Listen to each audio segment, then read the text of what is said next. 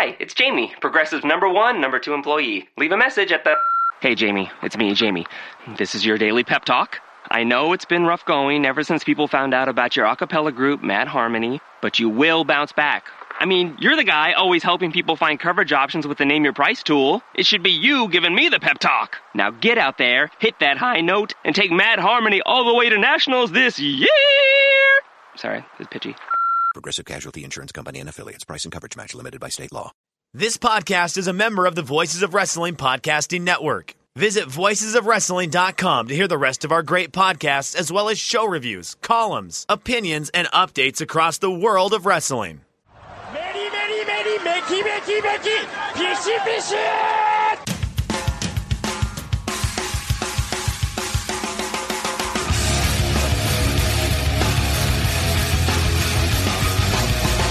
You are listening to the Voices of Wrestling podcast with your hosts, Joe Lanza. X out and go listen to some boring podcast where they're afraid of their own shadow. Okay? Don't listen to Joe Lanza, because Joe Lanza's not changing. And Rich Craich.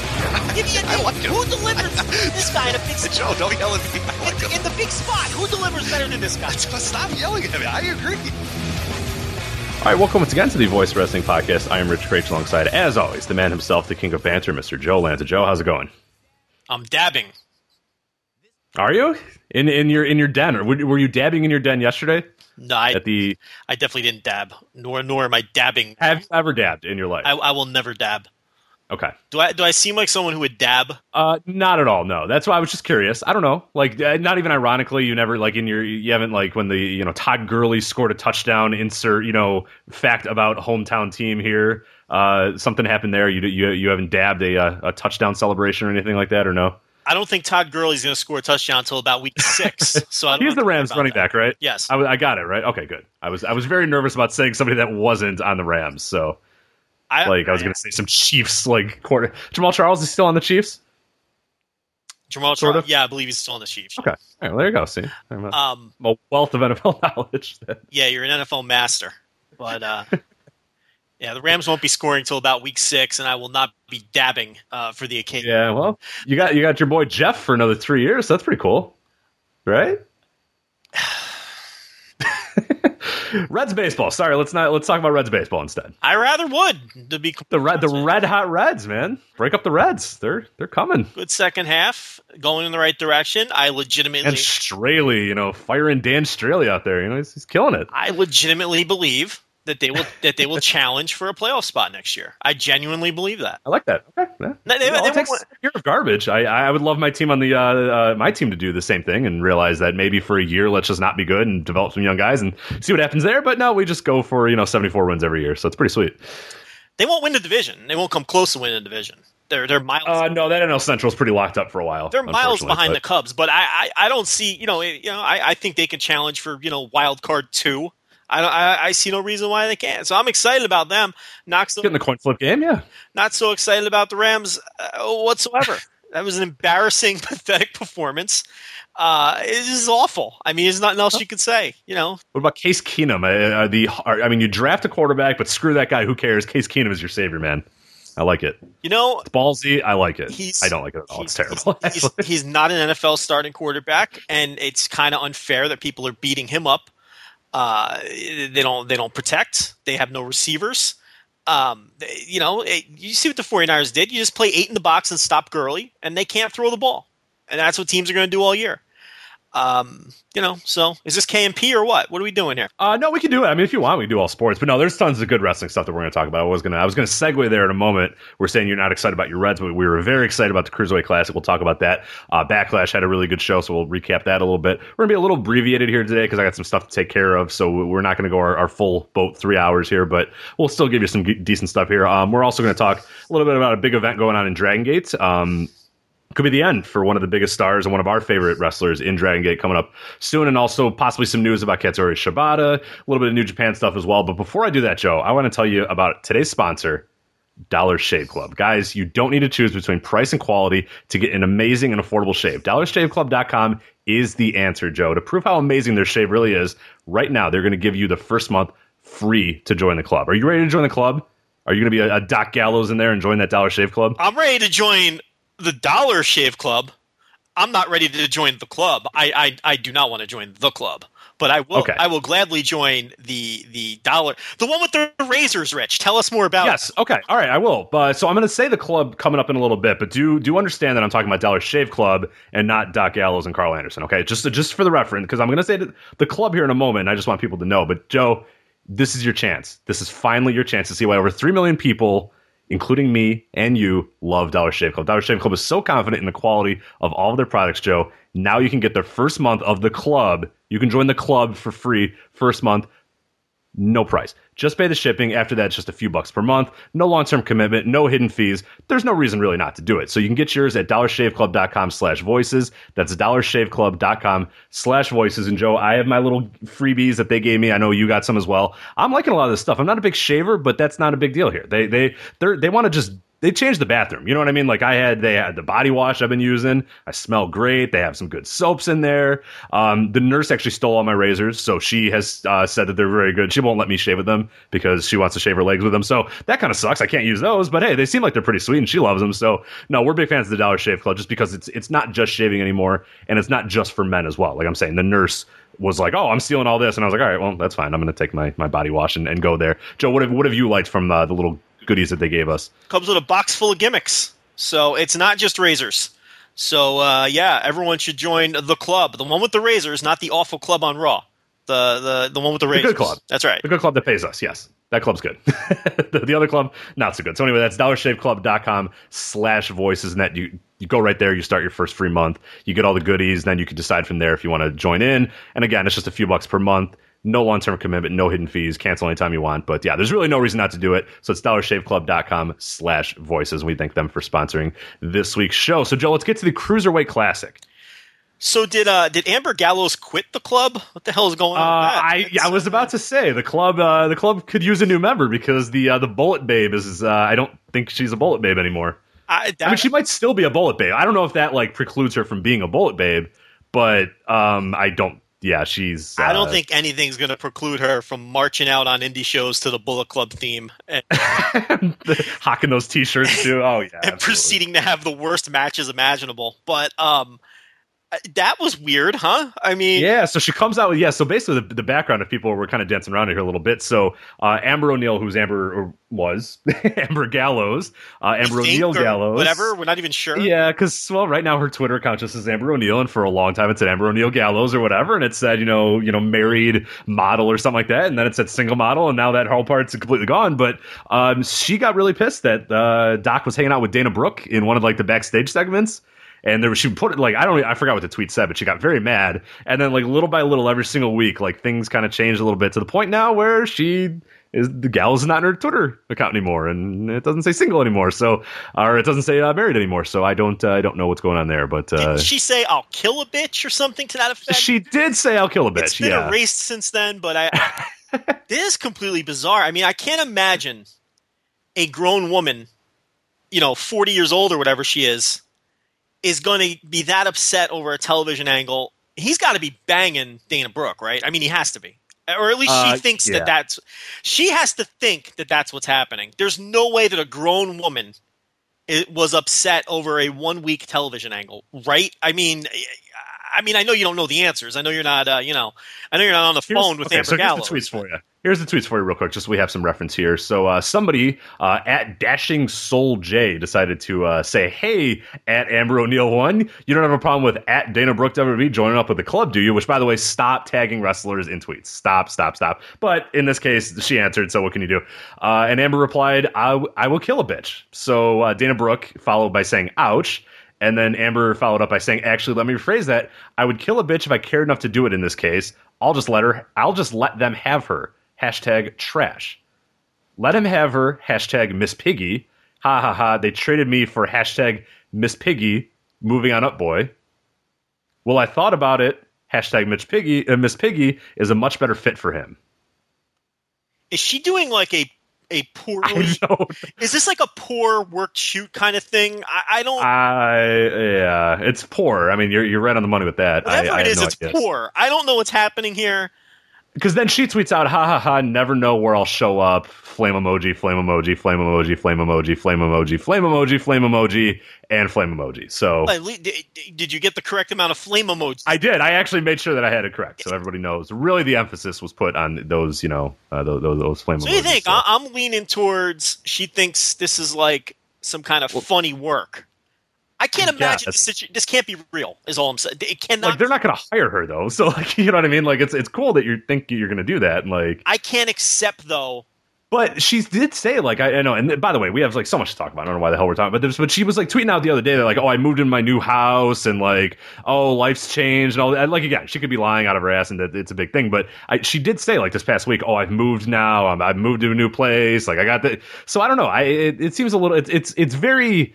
She's really into the gimmick, if that's what it is. I'll say that. Is it possible they broke up and the Dana thing had nothing to do with it, but she just kind of turned that into some poor work shoot?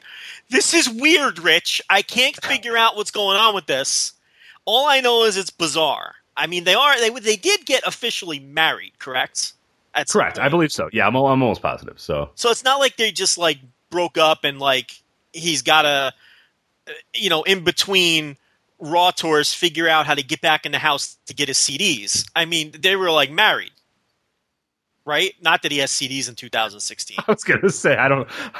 That's just you know what? If anybody would have it, Doc Gallows would have it. Like yeah, he might have CDs. That's true. His like Verve Pipe CDs or some crap that he's got. Verve Pipe. You're accusing the man of being a Verve Pipe fan. Okay, all right. What do you think he listens to? What do you think Doc Gallows listens to? He might listen to Verve Pipe, actually. Yeah, see? Right? That's not far off.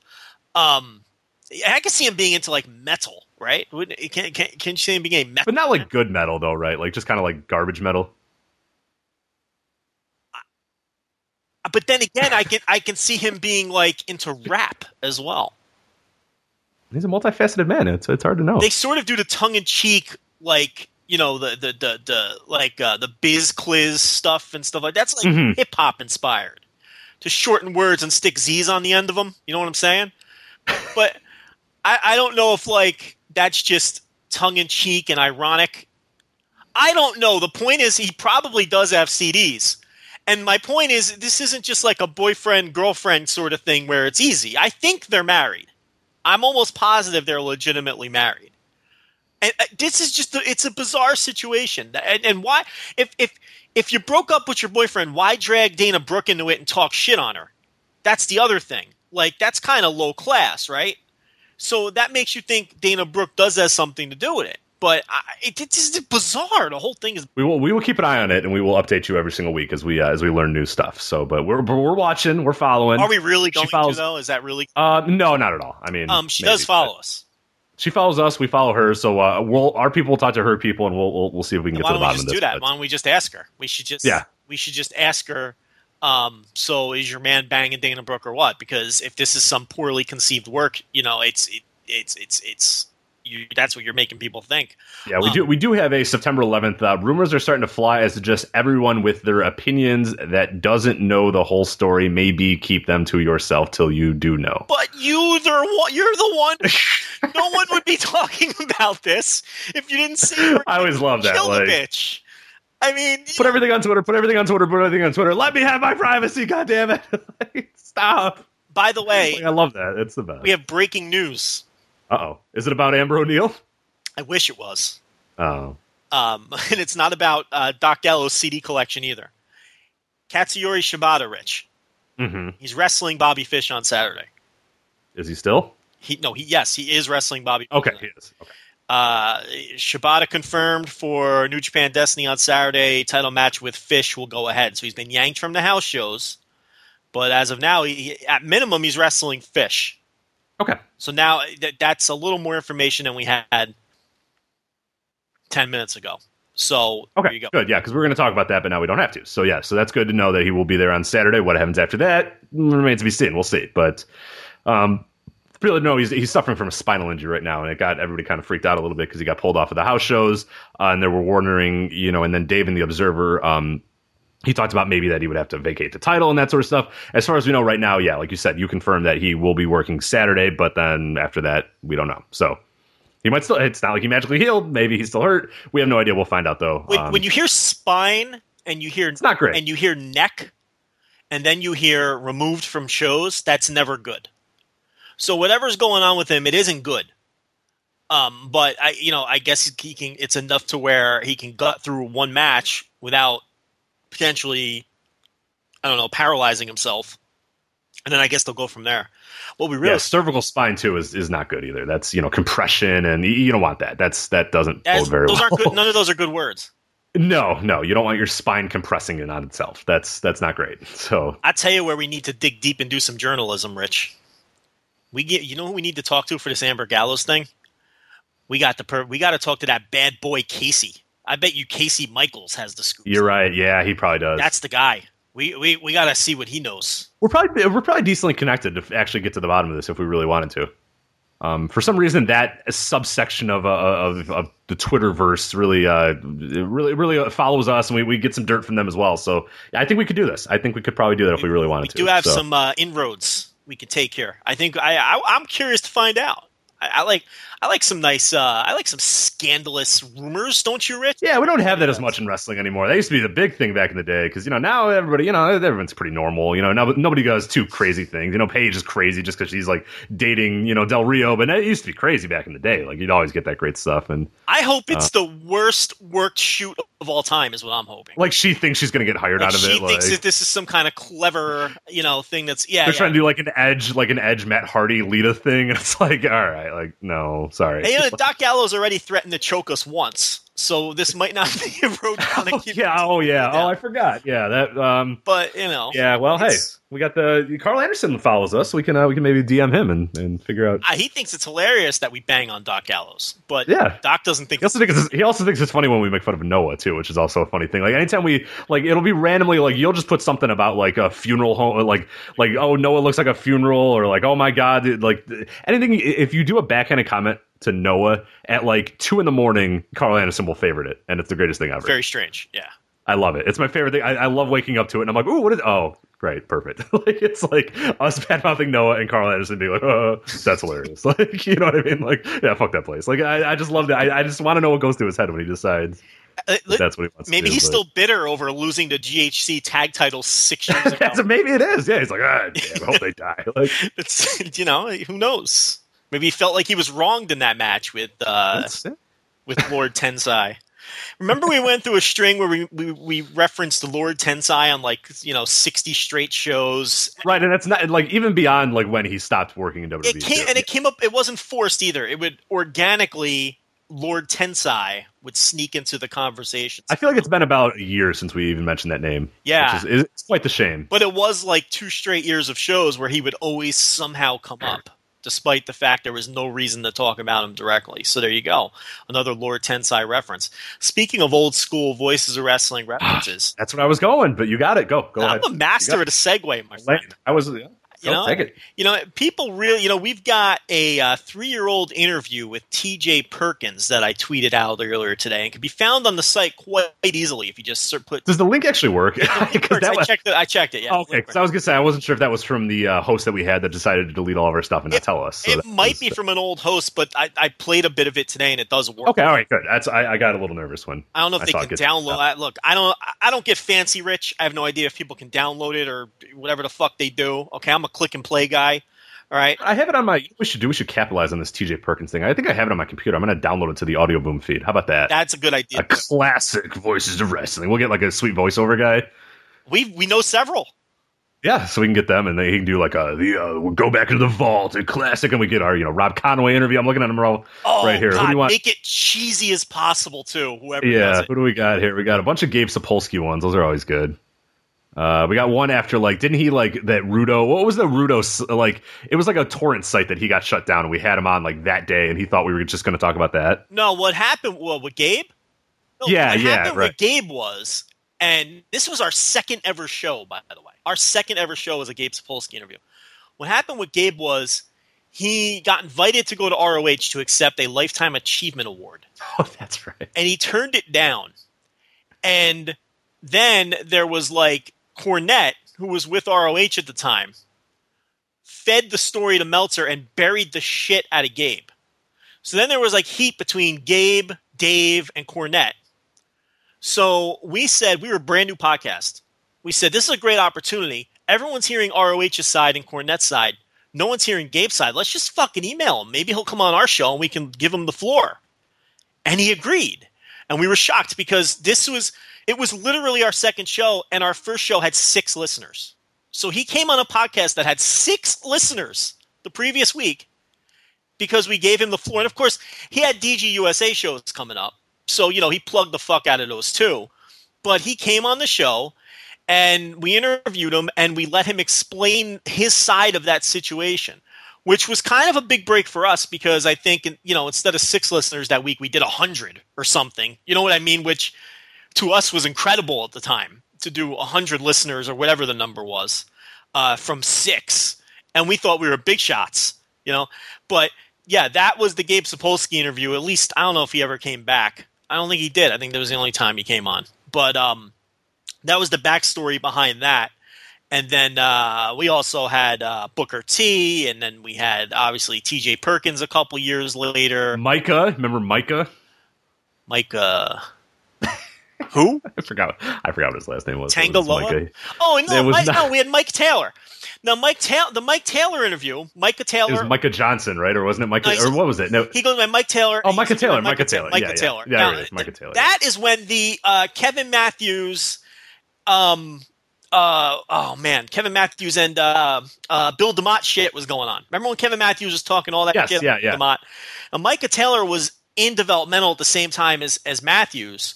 So we had him come on to sort of give his side of all that. That was kind of interesting too. That was a good one, yeah. We were go-getters at the beginning, man. Well, the strategy in the beginning was go after newsmakers and get them on the show to bring attention to the show. So that was kind of like the goal there. We tried to get Kevin Matthews, but he wouldn't do it. So we got Micah Taylor, who had been in developmental at the same time. And then I actually ran into him at a show in San Antonio a couple months later, and had a probably an hour-long chat with him. He's the nicest guy. I mean, he's just a really nice guy, and he remembered us, and we had a great talk. And he actually was sharing a car with a wrestler that everyone listens to this is a former WWF wrestler who he was sharing the car with that night, who didn't work on the show, but he was just happened to be traveling with. And the guy was the biggest fucking dick I ever met in Red. Look, I don't know a ton of people in wrestling. Of all the people I've ever met in wrestling, this guy...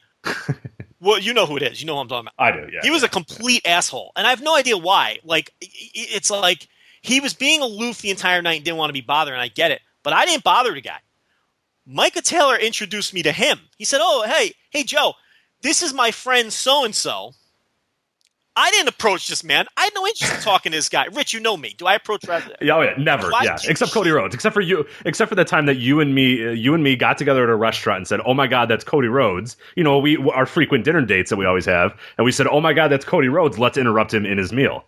And you and I went up to him and interrupted him during the meal. Of course, other than that time, never again have you ever really approached a guy. Yes, except for the time during one of our frequent dinner dates that we meet always, and we meet halfway, so somewhere between Chicago and College Station. Yes, it was Omaha, Nebraska. I was gonna say, I don't know where. Like sometimes it's somewhere deep like Columbia, Missouri, and then sometimes it's Omaha. But we try to at least once every month meet up there and get some dinner. I remember, Rich. We were at the Hog Stop Barbecue in Omaha, Nebraska. And Cody Rhodes happened to be there, and we said, "Boy, let's go get we got to get an autograph for this enormous star." And his hands were just slathered in barbecue sauce, and his face was covered. He was wearing a bib. He had that wife of his with him. She was digging into the ribs. And, we asked him and we were very rude, and we asked while he was eating, and he turned us down. And now he's been telling that story on big time podcasts like Aubrey Sitterson's shit show ever since. So, he's going around burying us because we asked him for an autograph while he was at the Hog Stop Barbecue. What can we do, Rich? But anyway, damn well the guy in question I would have never approached. I don't give two shits. Yeah, absolutely no. God, no, yeah. He just is a guy. There was other people. Monty Brown was at that show showing off his Super Bowl ring, which Takaake Kadane was enamored with. This show was bizarre. All these people were really there. I'm not making this up. So the president of New Japan, Takaake Kadane, who I took a mark pick with and sent to you. Do you remember that? I do, yeah. But I took it like ironically. I took like an ironic, because I don't do the mark pick. So I took an ironic picture with Kadani, and he looked like if the last thing he wanted to do was take a picture. Yeah, he looked like he wanted to kill you. And he was just waiting for his plane to like. And do you remember who took the picture, Rich? This is a wild night in hindsight. Oh man, who took that picture? Sho Funaki took the That's right. I knew it was Funaki. Yeah, I wasn't. I for some reason I had Yoshitatsu in my head, and I was like, why the hell would Yoshitatsu be there? No, Sho Funaki, of course, yes. This sounds like I'm making all this up, but I swear to God I'm not. So Sho Funaki takes the picture of me and Kadani.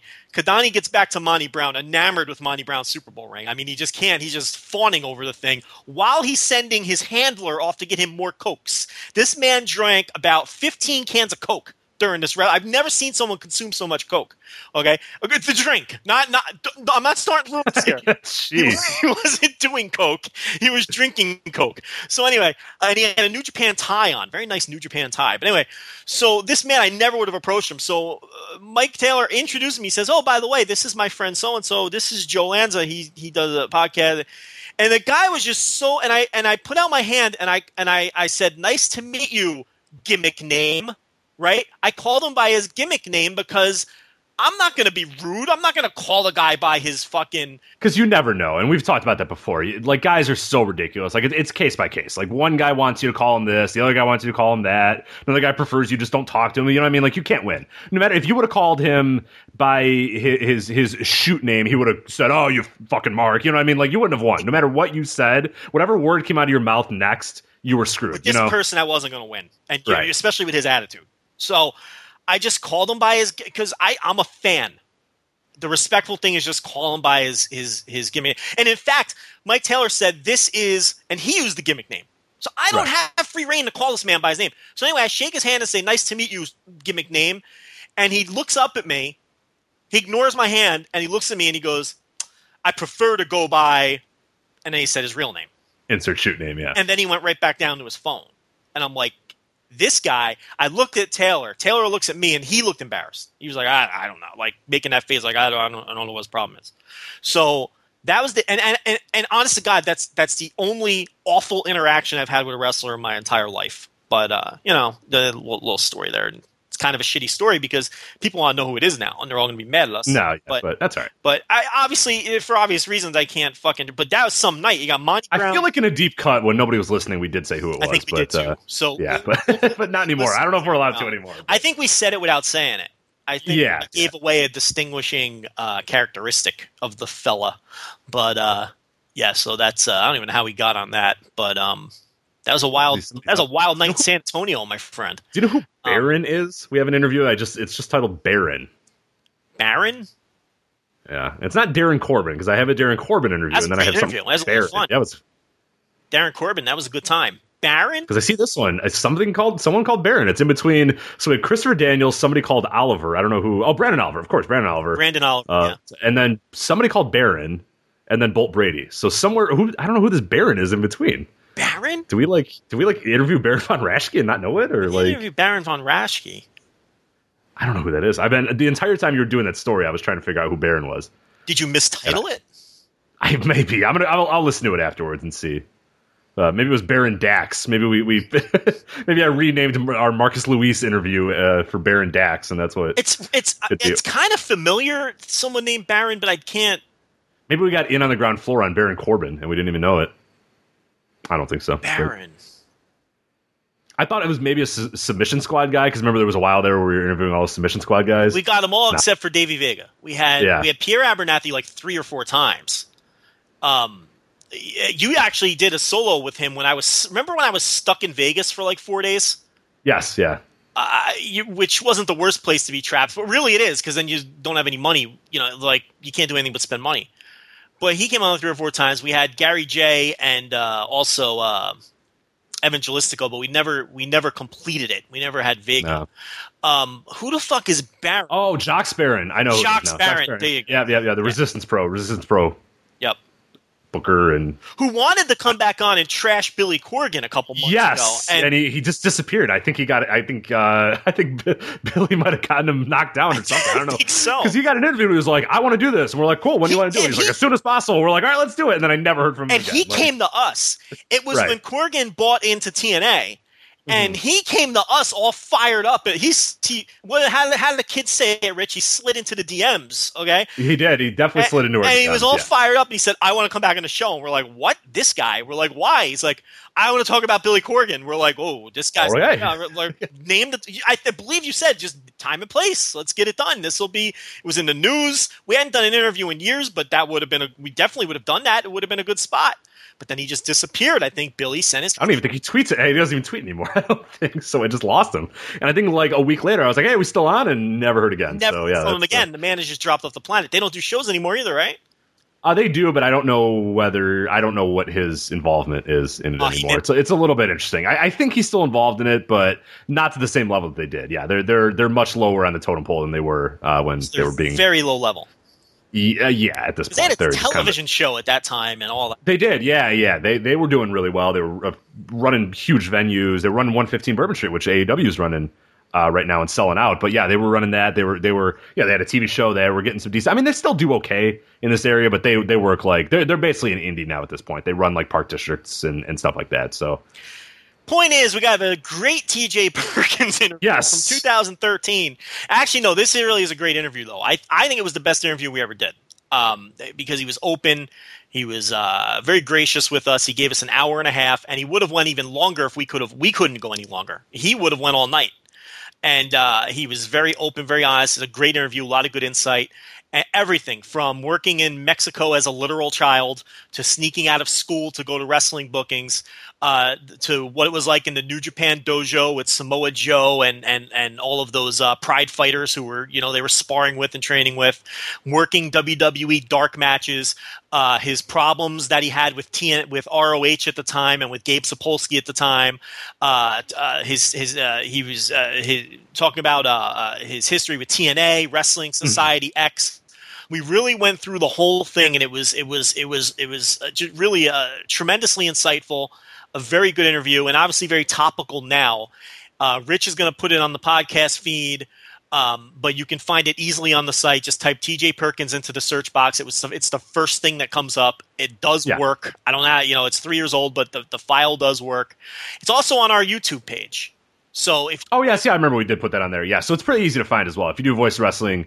And then TJ Perkins, it should come up as well. But I will put that on the podcast feed probably tomorrow at some point, just so people can get this feed. And then, if you're listening to this, check it out. We probably will have it on the feed not that long afterwards. So, right. So he is the WWE Cruiserweight champion. Is that what they're calling it? Yeah, he is. Yeah, I'm not sure what the lineage is. Wikipedia rather is saying that it's the same Cruiserweight championship that dates back to WCW. I have no idea if they're going to start as like a new thing. I doubt that they are. To me, that's not. Where do you stand on that? To me, that's not the same lineage. It's not. No, I agree. Yeah, this is a brand new title with the same name, in my opinion. To me, I agree. I'm with you. Yeah, I feel silly being like, Ultimo Dragon and Medusa and TJ Perkins all own, the Cruiserweight. You know what I mean? Like that's just it's so weird. Yeah, I don't really buy that either. So yeah, I think it's a brand new start. With just the same name. The belt is purple. It's not blue. I keep seeing people saying it's blue, and they're questioning why there's a blue belt on the red show. It's purple, and I believe it's purple. There's two different theories. One is that it's purple because it's blue and red combined, and maybe. But see, I think the answer is much simpler. It's just that the Cruiserweight color is purple. I think the Cruiserweight Classic was all branded purple, and they said, oh well, that's the logo, so let's make it this. Yeah, I didn't read into the red blue thing. I just kind of found it funny that it wasn't red because they were going with that for so long. So that maybe that leads a little credence to people saying, oh well, what about it being on both brands or all that stuff? Because if it would make sense that it'd be red if it was a Raw exclusive title. The fact that it's purple, I mean, yeah, again, you can read into it more. I think it's just kind of the logo color, but who knows? But regardless, yes, we have a new Cruiserweight champion. And let's talk a little bit about this Cruiserweight Classic finale that happened yesterday. I went live on YouTube with Jeff Hawkins immediately following the show. Talked about it. We did a review on voicewrestling.com as well. Joe, we haven't heard your thoughts yet, though. What did you think of this show top to bottom? First of all, the highlight of the reaction show was Jeff Hawkins' mic going out and Rich making weird faces as he could hear Jeff, but no one else could. And it was just it was just the epitome of professionalism. And I can't wait for our new Dollar Shave Club overlords to take a look at that because that'll be because I don't do the hangouts that often. Rob McCarron couldn't do it, so he said, "Hey, can you do this? It'll be a good opportunity." I said, "Yeah, sure, I'll do it for sure." But I get in there and I don't know what I still don't know what I'm doing with that screen or whatever. And like, I'm kind of getting an idea of it. I thought I hit something wrong. I thought I hit mute on my laptop. I thought maybe I hit the wrong button. I'm searching for what button I hit, trying to figure out what the hell's going on, because Jeff's going on. He's probably ranting about something very important. And I'm like, oh no. And everyone's watching and listening, and they could see with the look on my face. It was very, I was mortified by that. You really left him hang out to dry. You let him talk for a good 3 or 4 minutes to nobody in particular. Because I wasn't sure. I thought it was, at first I was playing with my headphones. I thought it was just my headphones. I couldn't hear it. And then like, I was waiting for the chat and nobody was saying anything in the chat. And I'm like, oh God, it is only me. I'm like, what did I do that I can't hear him now? And then people were like, no audio. And I was like, oh no. Like, yeah. So Hilarious. I'm an idiot is the conclusion that we can come here. So I thought the Cruiserweight Classic live finale was one of the best shows that this company has ever put on, because what you had was 4 match. Look, I'm glad they kept it the 4 match. They very easily could have done the 2 semifinals, the final, and then did like 3 6-minute typical rushed Cruiserweight flippy matches to fill the time, but they didn't do that. They added 1 tag match with Gargano and Ciampa against Noam Dar and Cedric Alexander, and they gave that time as well. So what you had is a 2-hour show with 4 matches where everything had give or take about 15 to 20 minutes in the ring. yeah, I mean, every match. So the opener was 13. The second one was about 15. The tag match was nearly 10, and then the final, of course, was almost 20. So yeah, everything got like decent time. Like the lowest is 9:49, and that's not bad for a WWE show. I mean, that's crazy. Right. See, they didn't try to shoehorn all 32 guys on there and stick them in a bunch of 6-mans. Or like a stupid battle royal. I was wondering if we were going to get one of those where it's just like everybody gets in there and they just toss them all out of the ring. You know, I was almost wondering if we were going to get that, like a weird battle royal or something. But I was good. I'm glad we didn't. No, so. and because of that, what you had was, I don't think, has there ever been a WWE show where they batted 1,000? I mean, these were 4 matches and they were 4 great matches. I mean, you only have 4 matches, so you have less chances to fail. But if you're going to have a 4-match show, it also means if a couple of them don't deliver, you got yourself a pretty awful show. So it works kind of both ways from that perspective. Everything delivered, and it was such a good show from start to finish that I was thinking about it. At least from an in-ring perspective, I don't think they've ever had a show this good. Yeah, and people were mentioning that. We had a thread on our forums, voicewrestling.com/forums, that said, is this the best thing that WWE's ever done or whatever? And it was like, and people kind of took that question however they wanted. They could say, oh no, this thinking of the whole tournament. But I think some people were taking that question as, this show, was it like the best top to bottom WWE show that you've ever seen or that we've ever seen? And like, of course, there's contenders like WrestleMania 17 is one that always gets brought up, and a few other ones. WrestleMania 22. Yeah, and of course the takeovers. I would say the only real contender, because I've been on that WrestleMania 17, there's some skippable stuff. I mean, not much. Most of that show is pretty good, so that'd probably be my pick, and probably would be my pick forever, is because I really just think that show top to bottom is great. And then the takeovers are solid, but even the takeovers, you have like maybe one match that's not so great. This was every one of these matches. All 4 of these were just emotion-filled, fast action. You were invested in these guys. At least we were, and I know a lot of people that follow us and do stuff with us, we're invested in every single moment, every single victory, who's going to move on, who's going to do what. So when you think about it as like a 2 hour, and that 2 hour flew by. Like, I thought that thing was, I looked at the clock and I went, oh my God, it's already, 9:30. I can't believe this. We're almost done here. I was shocked that thing was only 2 hours. It felt like the easiest to watch WWE programming I have almost ever seen. Because there was no useless filler. I mean, everything was good and everything served a purpose. I thought everything about the show was good too, from the presentation. I thought the crowd was great. The crowd stayed up the entire time and really brought everything up a level. I thought the commentary was great. I thought everything about the show was great. The only minor flub was, I really think Triple H coming out seconds before the bell on the final was very eye-rolly, very cringy. I think he could have done that before the match. Before the wrestlers were announced, he could have been out there. The timing was clearly designed to get him a pop, and I have a problem with that. He constantly has to remind you, I gave you this. I'm the reason that I think my phone's going off. Did you hear that? I did not, so you're good. I'll turn that off. But so that bothered me a little bit. He came out, and that's when it's not the hairdresser, is it? It's not the hair. I got a haircut the other day. Did not go well? No, it went all right. It was awkward at first, but we settled in, and we had our usual banter session, and she gave me and she gave me a tremendous haircut. Let me tell you. Okay, well that's good. That's all you need, right? Lost my train of thought. So Triple H, so he came out with the belt. Now, as I was watching it, I was thinking to myself, and I'd like your thoughts on this because you and Jeff didn't really talk about this. I thought I don't think that the wrestlers were in on that. I don't think they knew he was coming out with that belt because they really, if you go back and watch their mannerisms and their facial expressions, particularly Perkins. You can't see Metallic's face. I was going to say it's a little tough to tell, but Metallic's, but yeah. And then it's interesting because then someone DM'd us today and said that that's what they had heard too, like in the aftermath of everything, that the wrestlers did not know either that he was coming out or they knew he was coming out, but they didn't know there would be a belt.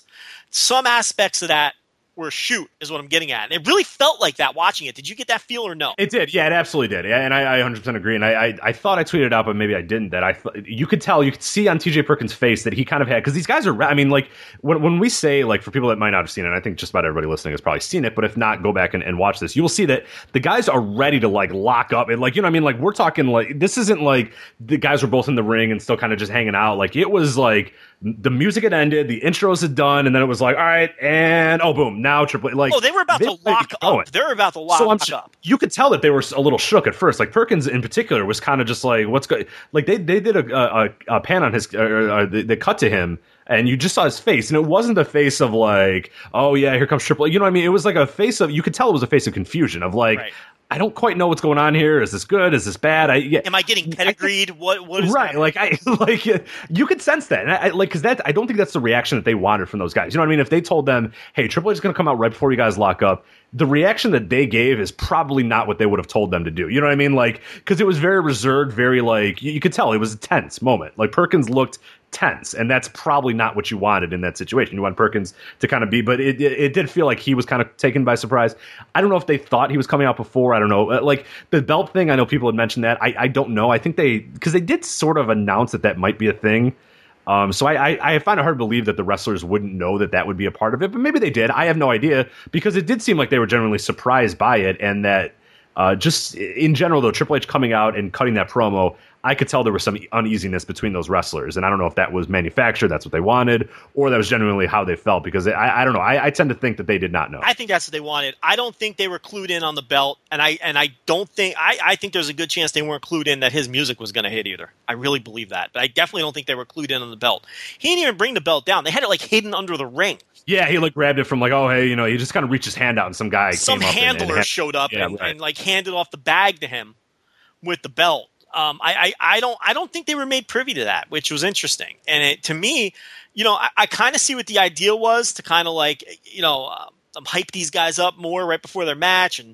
But to me, all it did was put a giant fucking spotlight back on Triple H on a night where that really didn't need to happen. I mean, everything was going so great up to that point, and you're all hyped up for these guys to wrestle, and here comes this dipshit, with his stupid fucking music, taking all the spotlight again, reminding you, I gave you this. It's all about me. It's not about all this great wrestling you just saw and this great tournament that you've been consumed with. It's about me. And that really fucking bugs me.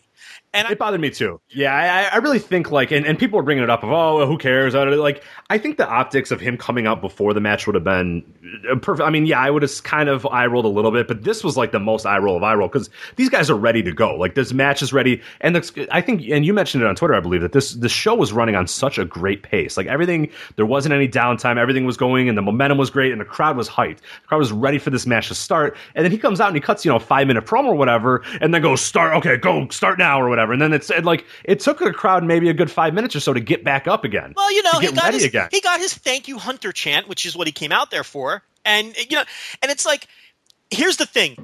They did that thing where they cut to Daniel Bryan and Morrow and William Regal, right? And I think I got the timeline right. And they were talking to Regal, and then if they would have cut away from that, and then Triple H was already standing in the ring. Sure, exactly. That gives it a completely different tone and a completely different feel, okay? And that's what I said, because people were like, oh, well, you don't want him to come out at all. And I said, no. If he wants to come out, if he thinks that's a big deal for him to come out and that being a big deal, then okay, I get that. but then do it like you said, like Regal goes, all right, let's go to the ring, and Triple H is there with a big announcement, or he could have done it at the beginning of the show, or he could have done it, before. Like there was many times where he could have done it. Many times where you're not stealing the spotlight. Okay, that's my issue. And he could have been in the ring already and been there for the introductions of the wrestlers, and then when the wrestlers come in they could shake his hand. You know what I mean? You could do it in a way where you're not. And here's the other thing. No, he doesn't have to be out there at all. Why does he have to be out there? Yeah, I agree. For the record, I do absolutely agree. Triple H have to be out there at some point and show his face. That show would have done just fine and accomplished exactly what it was seeking. Why can't William Regal hand him the belt? Why does Triple H? Please explain this argument to me. If you're one of these people that made that argument to Rich, why? Yeah, I do have a problem. Why does he have to be out there at any point? Why? Explain it to me. Explain to me why it's vital that he comes out there at all. I'd really like to know. William Regal is the fucking kayfabe guy who runs the fucking thing. What is with the wink wink shit? You have someone in that role already. What do you need him for? Go sit in your gorilla position, watch your little monitor, and do your fucking job. You don't have to come out there at all.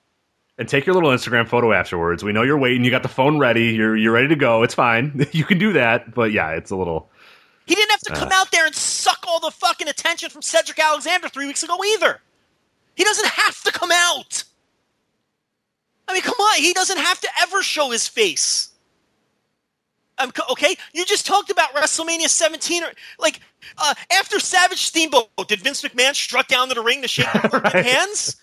Okay, you don't have to do it. Why does he have to show his face? Why? You were going to bring up 17, but Vince McMahon did literally inject himself into the main event there. But you caught me. Right, yeah. He was a fucking character on the show. That's a little different. Right. But you see, like, Triple H is not a character on this show. Okay? William Regal is the character on the show. William Regal is Triple H on the show. He comes out there to get his fucking chance and steal attention. He doesn't have to come out ever. I don't know. That's the only thing I didn't like. I wasn't planning on ranting like a maniac about it, but I got fired up there because people defending that, I don't know what the fuck they're thinking. But as far as the show itself, I do think it was, if it wasn't the best in-ring show that the company has ever done, it's certainly in the conversation, and I think it would be in, I would say, with some takeovers. It depends what you value. What do you value? Do you value the big show atmosphere? You might go with something like a WrestleMania 17 or a Canadian Stampede show. That's another great show, that they've done.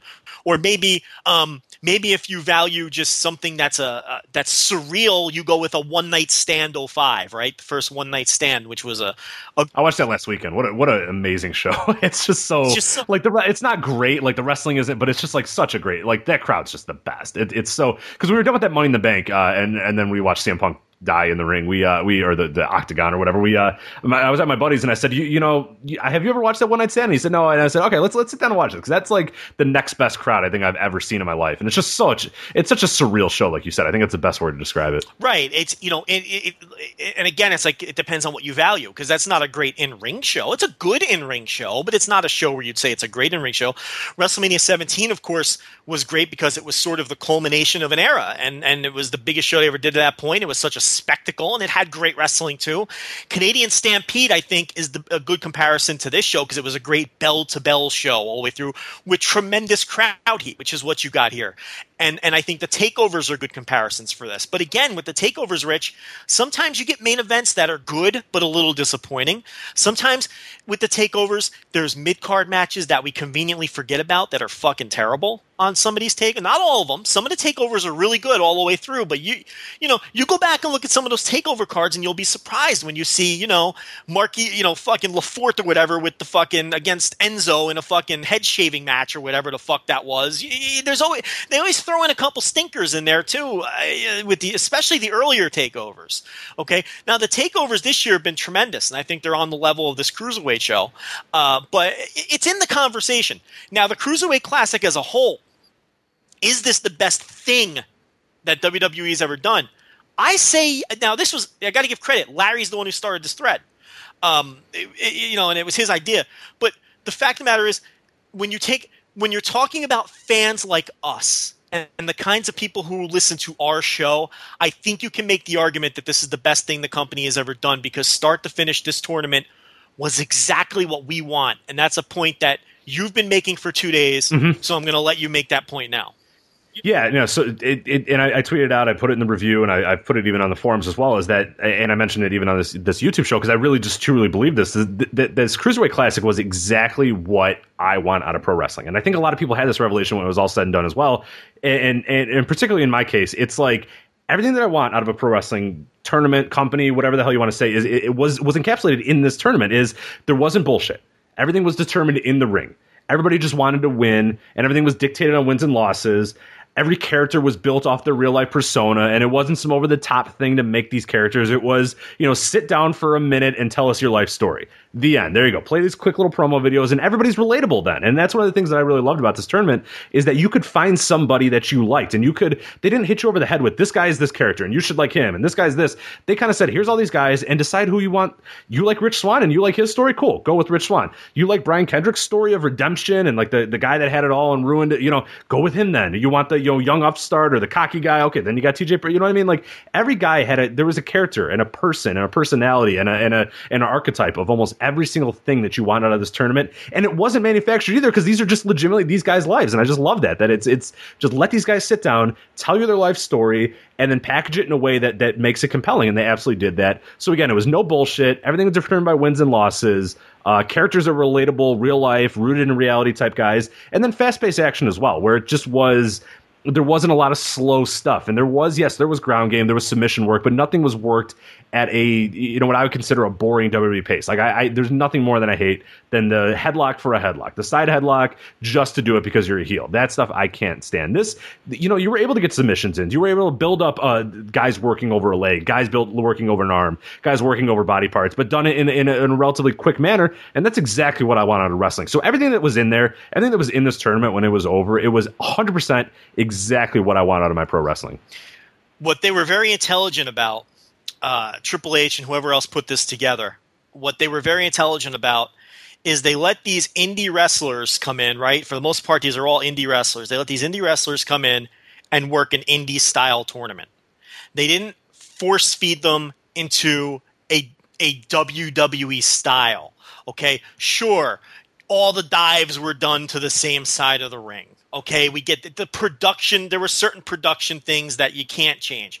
But in terms of the psychology of the matches, the way the matches were worked, the pace that you had just talked about, this was an indie-style tournament. TJ Perkins was doing callback spots to other matches earlier in the tournament, which is the kind of stuff you see in a BOLA or, pick your favorite indie tournament of choice before I get in trouble for snubbing something again, which always seems to happen.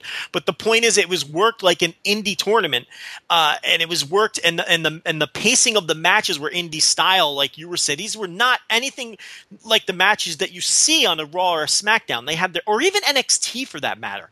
These matches had their own distinctive flavor and their own distinctive style. And these guys were allowed to do what they do best. And that's why it worked. And that's why it ended up being great. The wrestling in this tournament, the floor on this tournament was good.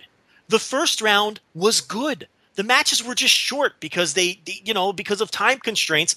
But for 6, 7, 8 minute matches, they were good. Anything that didn't have ho-ho on was good. Everything beyond the first round, for the most part, and people can differ here or there on certain matches, but I think everything after the first round, Rich, was great. I've never seen anything like it in my life. And even those first round ones, even though they were kind of, you had your weird, like the Mac and those things, like they were kept so short and so compact that like nothing was really bad except for, like you said, the Ho-Ho Lun one was basically the only bad match, I would say. Even the ones where you could tell the one guy was just completely out of his league, it was over and done within, 5 minutes. So it didn't matter that much. Right. And so what we ended up with was a tournament start to finish for, a bracket style tournament. I've really been racking my brain. I don't think anything's ever been better than this in terms of a bracket style tournament. It's been better than any tournament this year. Now to compare it to the G1, that's real tough because the G1, of course, is a block style tournament with the round robin. And I think looking at my notes, the G1 had more great matches, but it also had more opportunities to have great matches because every night you've got 5 matches. Whereas with this, what do you have? 31 matches, right? There's 32 guys in the tournament, so there's 31 matches. Right. So the G1, they're done with 30 matches in the first if there's 5 matches a night. So by the 8th night, you've got 30 matches, right? So it's 8. Am I failing at math again here? I would feel just as bad, so I'm going to let you fail. Through the 7th night, you've already have more matches in the G1 than you do in this tournament, and then you're not even close to hitting Sumo Hall yet. You see what I'm saying? So there's more opportunity in the G1 to have. Now you got me wondering if this thing was like G1 style. It's just like Tozawa. No, but you know what? I wouldn't want that. Yeah, because the way this worked out was I like this. I like this a lot better. Yeah, because then wins and losses mattered a little bit more in this. Whereas like wins and losses in the G1, which again, of course we still like the G1, but wins and losses in the end, like you're kind of looking at the long game of it, of like, he lost this match.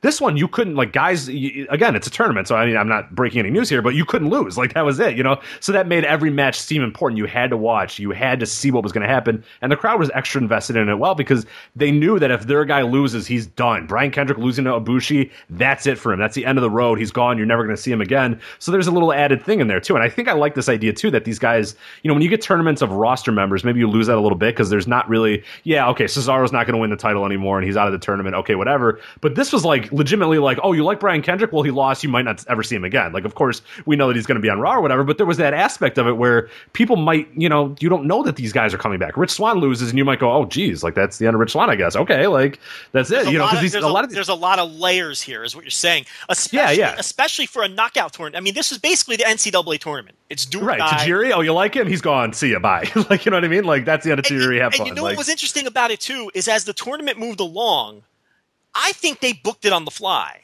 in the sense that it was almost like, I made this comparison on Twitter.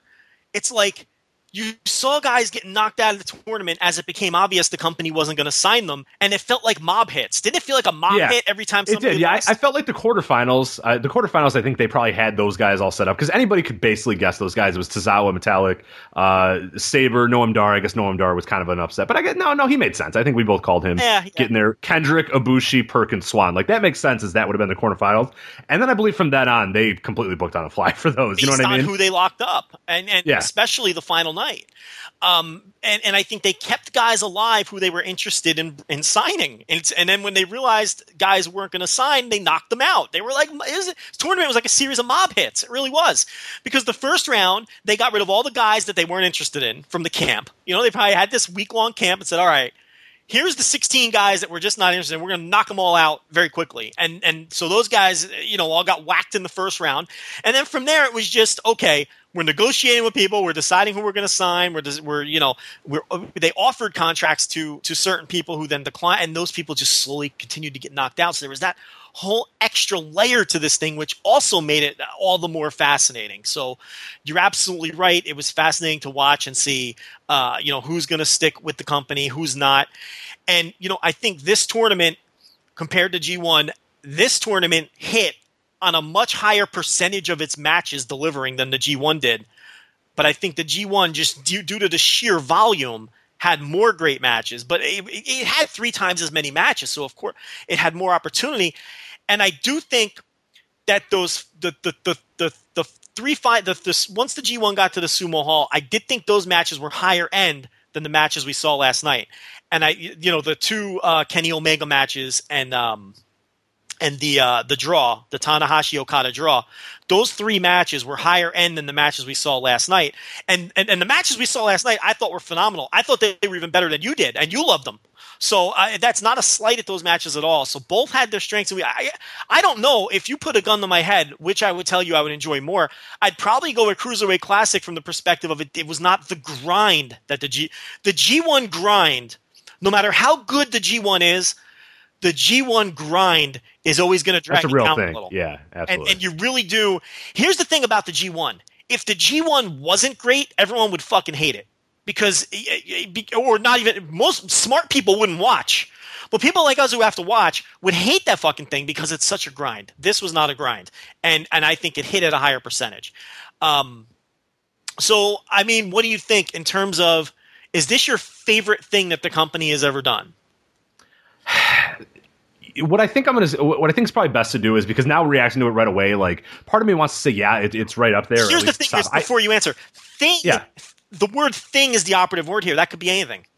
Right. A tournament, a concept, a creative direction, a show. Yeah, really, you can really take that whatever direction you want. And I think that's the beauty of that thread that we have, and that's why I love that people were reacting like, "No, you idiots! Like, what are you saying?" And it's like, you can take it however you want and really think about it, because, like, yeah, as far as like, interesting answer someone gave was, I think NXT is the greatest thing they ever did. And yeah, that's a thing. Yeah. That's a mm-hmm. Someone could say, "Oh, the Attitude Era is the greatest thing." I would fucking laugh at them, but they can say the Attitude Era, or they can say Stone Cold Steve Austin is the greatest thing.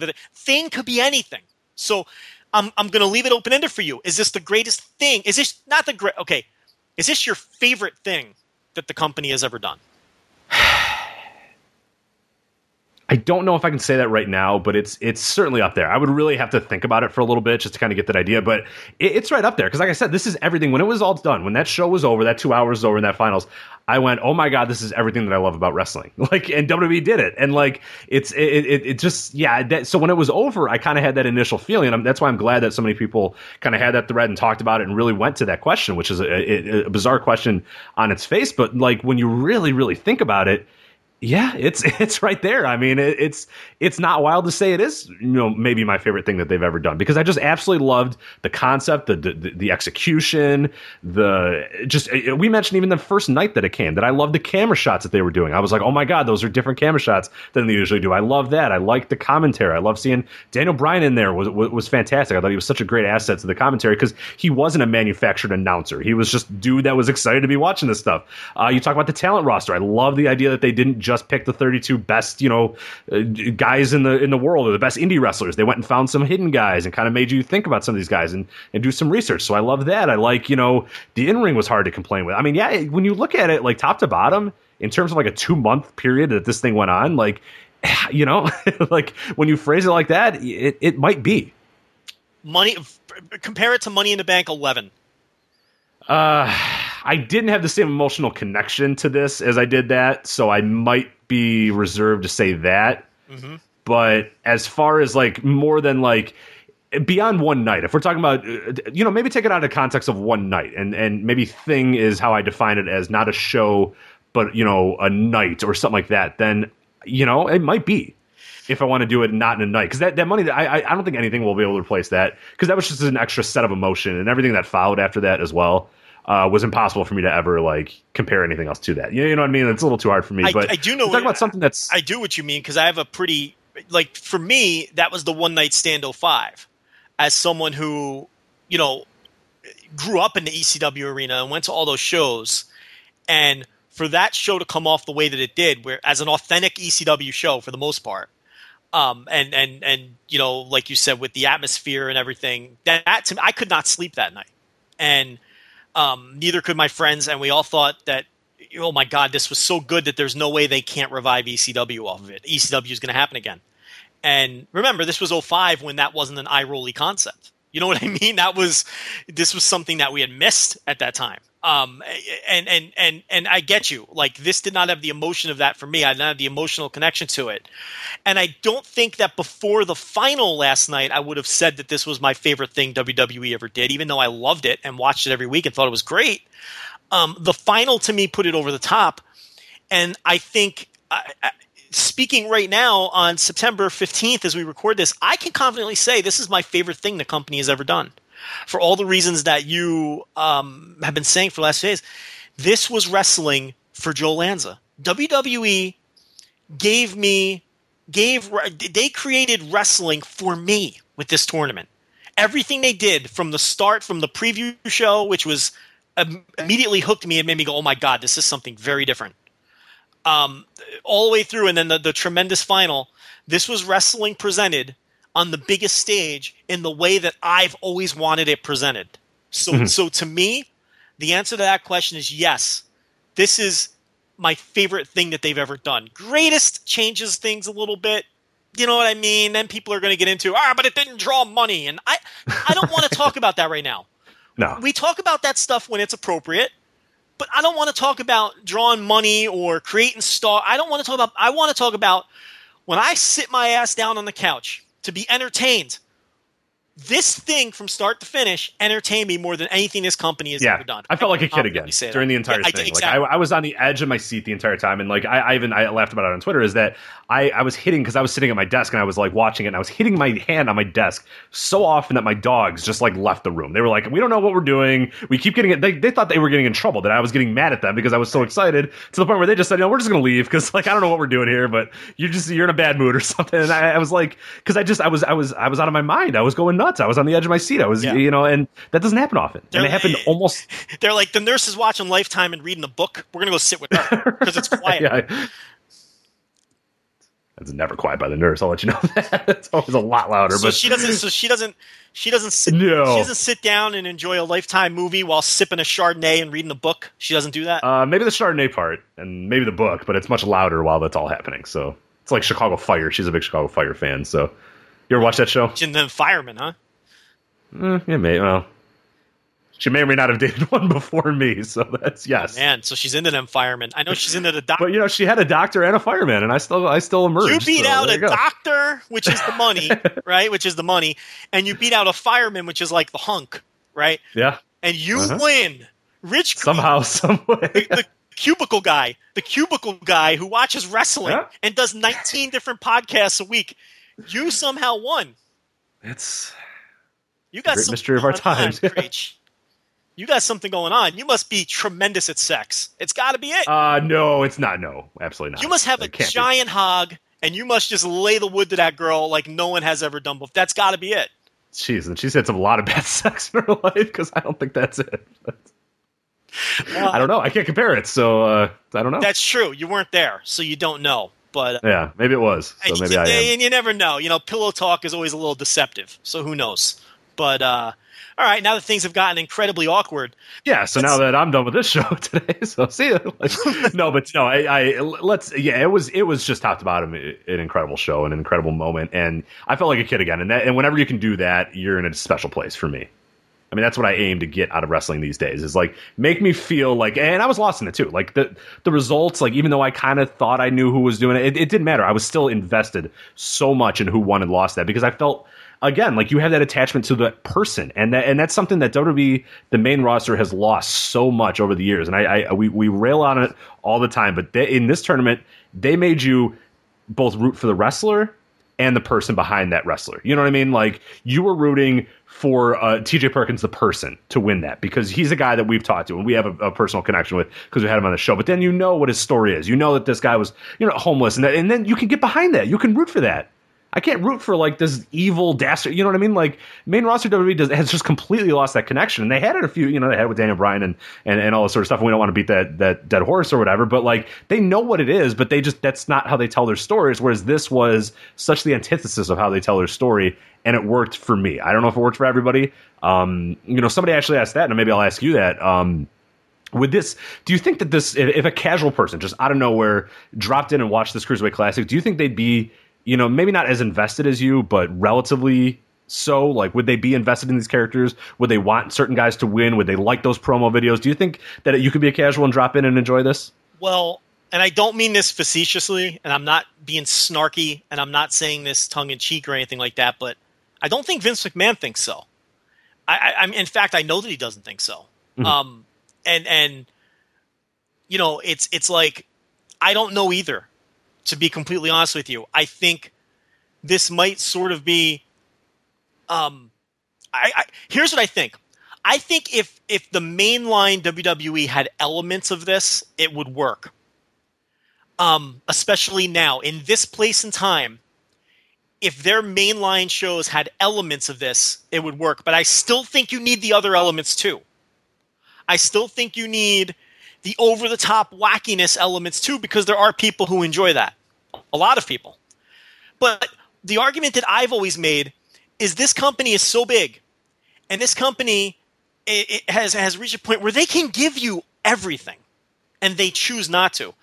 I've been screaming for years that now that they have a network, they can give us, and when I say us, it's us, the people listening, the people we're talking to right now. They can give us something to sink our teeth into on this network. They have unlimited hours, and this is what this was. This was finally the show for us. that they had the time and the money and the platform to finally give us something, and they did. And I do think elements of it would work on the main roster. And we're going to find out, because I think when the Cruiserweights move to Raw, it'll be like this in the beginning. I really believe they're going to give it an honest go. The problem is if a quarter hour drops, or Vince McMahon gets bored with it, or the wrong people get in his ear and tell him that it's, they've got to, I'm not confident it will stay this way, but I am confident that they will attempt to start it off this way. Okay? Will the club eventually steal TJ Perkins' testicles and carry him around in formaldehyde? My 8-ball says yes, that's going to happen at some point, because that's what this company is, and they're not just going to, but I think they'll give it an honest go. I do think, though, we're in a time and place where this kind of wrestling can work if it was mixed in with the rest of the things that they do. Absolutely. Why wouldn't it? It's human interest. And human interest stories always work, and we're in an era where people want real. We've gone on that rant so many times, there's no reason to do it again, but we are in an era where that does work and it does connect with people. All right, let's. You want to break down this card here real quick? Yeah. So we've talked kind of macro stuff now. Let's just go match by match here. So we had the opener, of course, was Grand Metalik versus. Sorry, go ahead. I know you hate when I do this to you, but I think of things. I will say this, though. I think if the main event storylines in WWE were presented in this manner, it would draw more money than what they do now. I do believe that. Yep. I think if they got away from authority figures and they got away from over-the-top story, if they're champions and I believe you can do silliness on your undercards. I have no issue with that.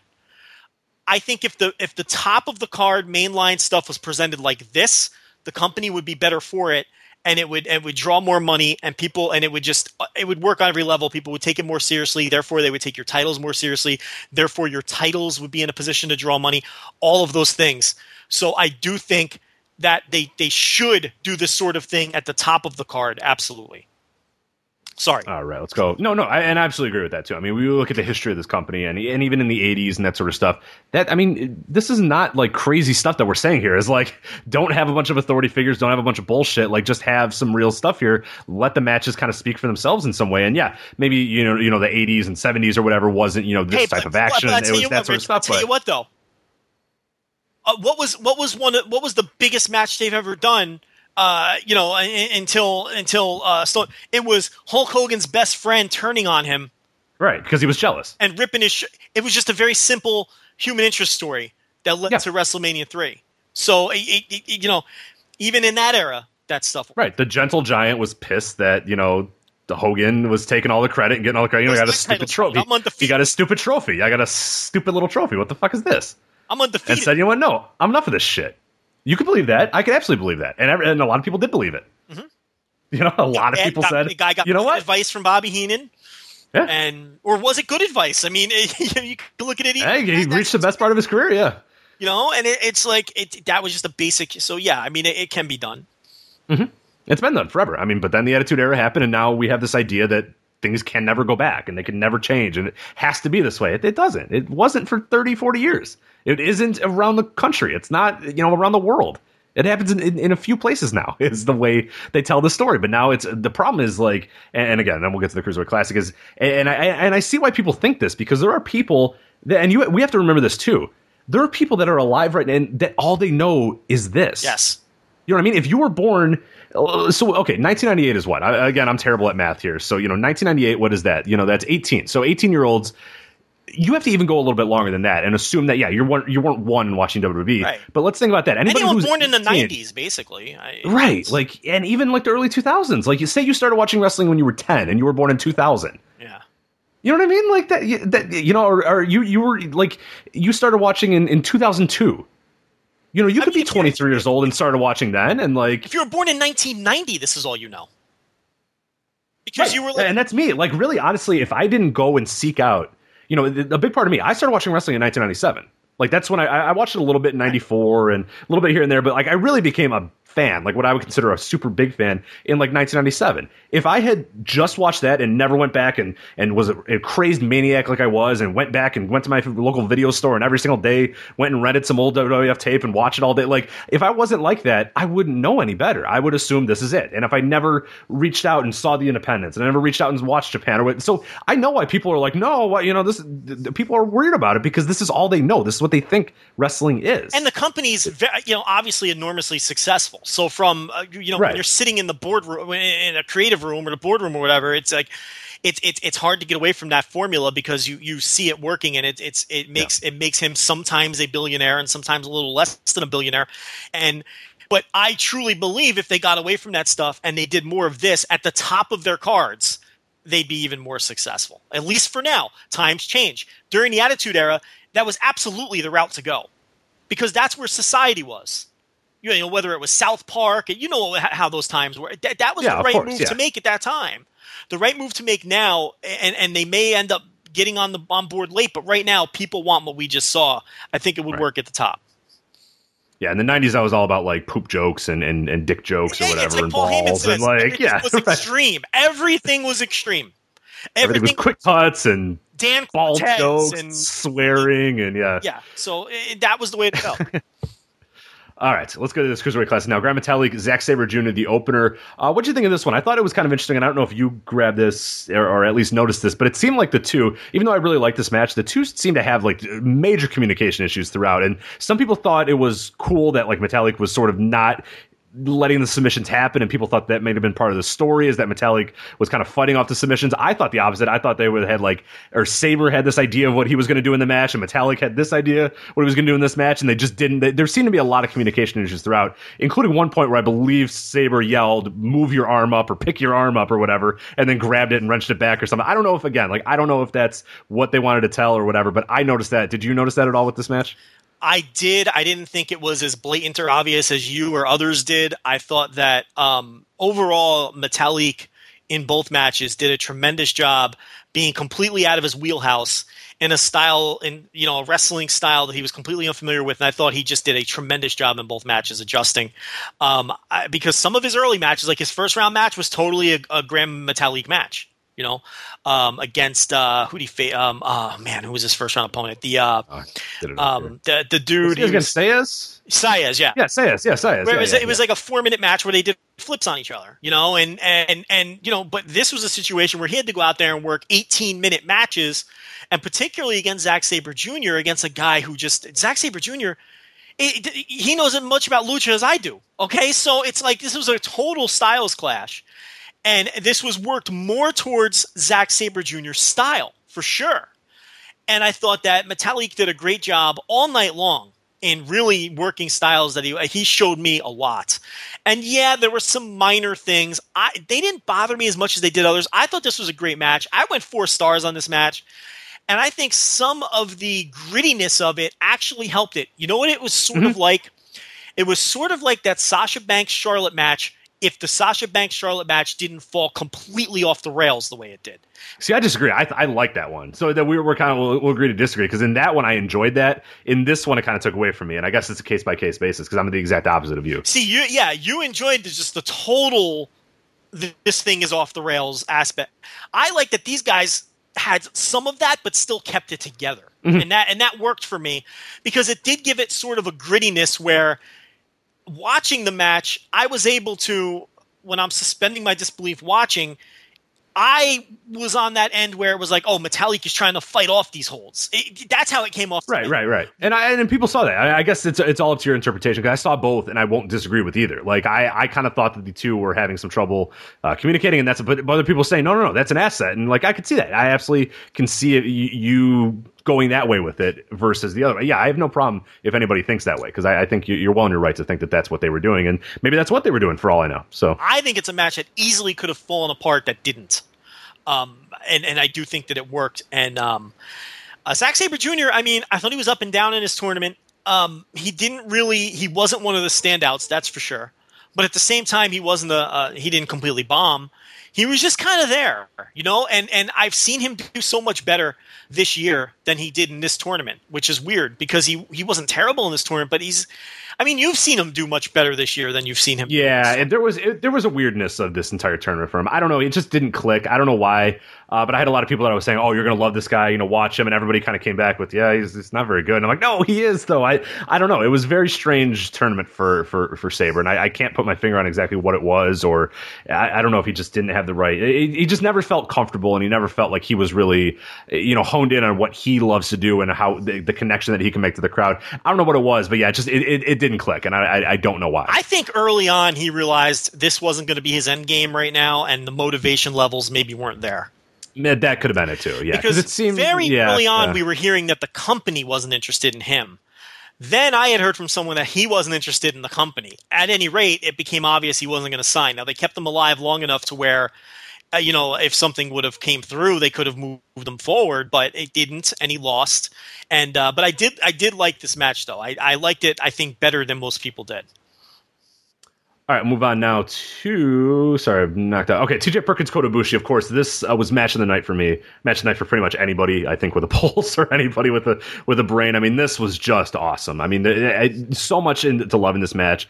My big takeaway was it really honed in on something that we talk about a lot, and we talked about it in the interview we did with TJ Perkins years ago, and we talk about it anytime we do mention TJ Perkins. This guy can work with anybody, anywhere, any style, any atmosphere, any crowd, and make it work, no matter what. And this was a perfect example, I thought, of this match with Kota Ibushi, because you saw every part of TJ Perkins come out and emerge in this match, because you had the beginning where Ibushi was very flippy and very fast paced, and Perkins could do that, and then they got kind of striking, they started hitting each other with kicks and chops and stuff, and Perkins can do that. And then when he needed to, Perkins put on the submission game and showed that he could do the ground game. But I like the idea that he didn't immediately go to that ground game, because he knew that Sabre had done that before with the match prior, so he didn't want to have the exact same style match, even though Perkins has had a lot of those style matches throughout this tournament. He's been kind of the more grounded guy, the more ground based, submission based, cruiserweight throughout this, but he was going up, Sabre had just done that. He didn't want to do that in this match. He decided, I'm going to take a little bit of a different route, but he made it work in a way where, even though you knew he wasn't doing submissions all the time, that was still his end game. That the end game was still, I'm going to get that lock on you and you're going to tap. And he still did that. And I love the finish was incredible too, because he gets that leg lock in, and Ibushi had gotten to the ropes, a few times prior, and you're wondering, okay, and everyone's on their feet going, okay, what's going to happen here? Is Ibushi going to get out of it again? And then Perkins puts that crossface on, just to add another little wrinkle to that move.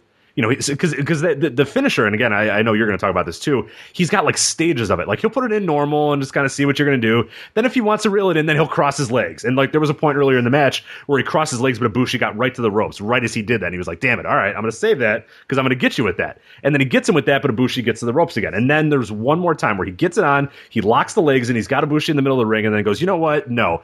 Does the crossface, and Ibushi is just sitting there, and I love this because the camera work was incredible as well. They hone in on, or they zoom in on Ibushi's face, and you can tell Ibushi has this look of like, I gotta find a way out of it. I gotta find a way out of this. I can get out of this. I can do it. And then he just, no, I can't. And then he taps. And I love that struggle too. I hate when it's an immediate tap. You know me. That's the thing that always makes me irate about lucha matches, is like the immediate tap.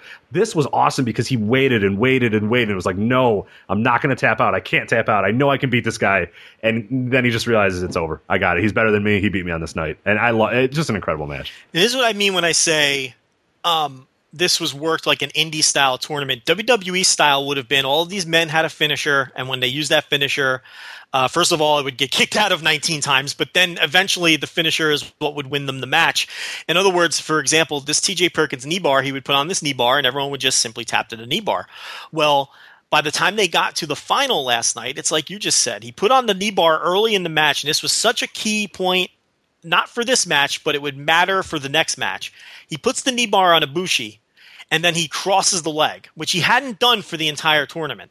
He added that extra element of crossing the leg. Ibushi scrambles to the ropes. Now, you have to store that away if you're watching and you're paying attention for the final, okay? Because that came into play. Later on, like you're saying, for the finish, he puts on the knee bar, but here's the thing. Ibushi's not going to give up to that knee bar, okay?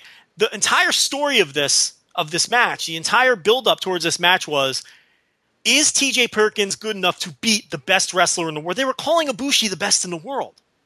And the whole storyline was, can Perkins get by the best in the world? He's the underdog here. He puts him in the knee bar, and Ibushi's not going to tap. So he had to go to that he had to add the chinlock element to it. And you're right, the camera work was so good, and he wrenches it in. And then Ibushi's trapped. And he has no choice. And then he taps out. And the emotion that Perkins showed after he got him to tap. I mean, this guy gets it. He's just a great pro wrestler. We've been saying it forever. Our listener, we've been telling you guys forever. He is the most adaptable professional wrestler in the world. Okay? That's not hyperbole. I'm not leaving people out. He is the most adaptable pro wrestler walking the earth. He is. He can do anything. What style can this guy not do? Okay? He trained strong style in the New Japan Dojo. He trained MMA, grappling, and submissions in the New Japan Dojo. He's been working lucha since he was 14 years old in Mexico. Okay? The guy can fly. The guy can work a sports entertainment style. The last time we really talked about this is when we said when VOW had switched their, from their style to more of a grappling sort of style. We said the guy they got to get is TJ Perkins. TJ Perkins would be perfect for VOW because he can do it all. He can work with everybody. He can work on the holdovers that are still flying around. He can work with the guys like Johnny Gargano. He can work with Ricochet. He can work with the grapple fuck guys because he can work with anybody. And then they Gabe wisely buried the hatchet with him. And they put their differences aside, and he came back, and he's been great. He's been great in VOW, arguably their best guy. Other than maybe Riddle. I mean, who's been better than him?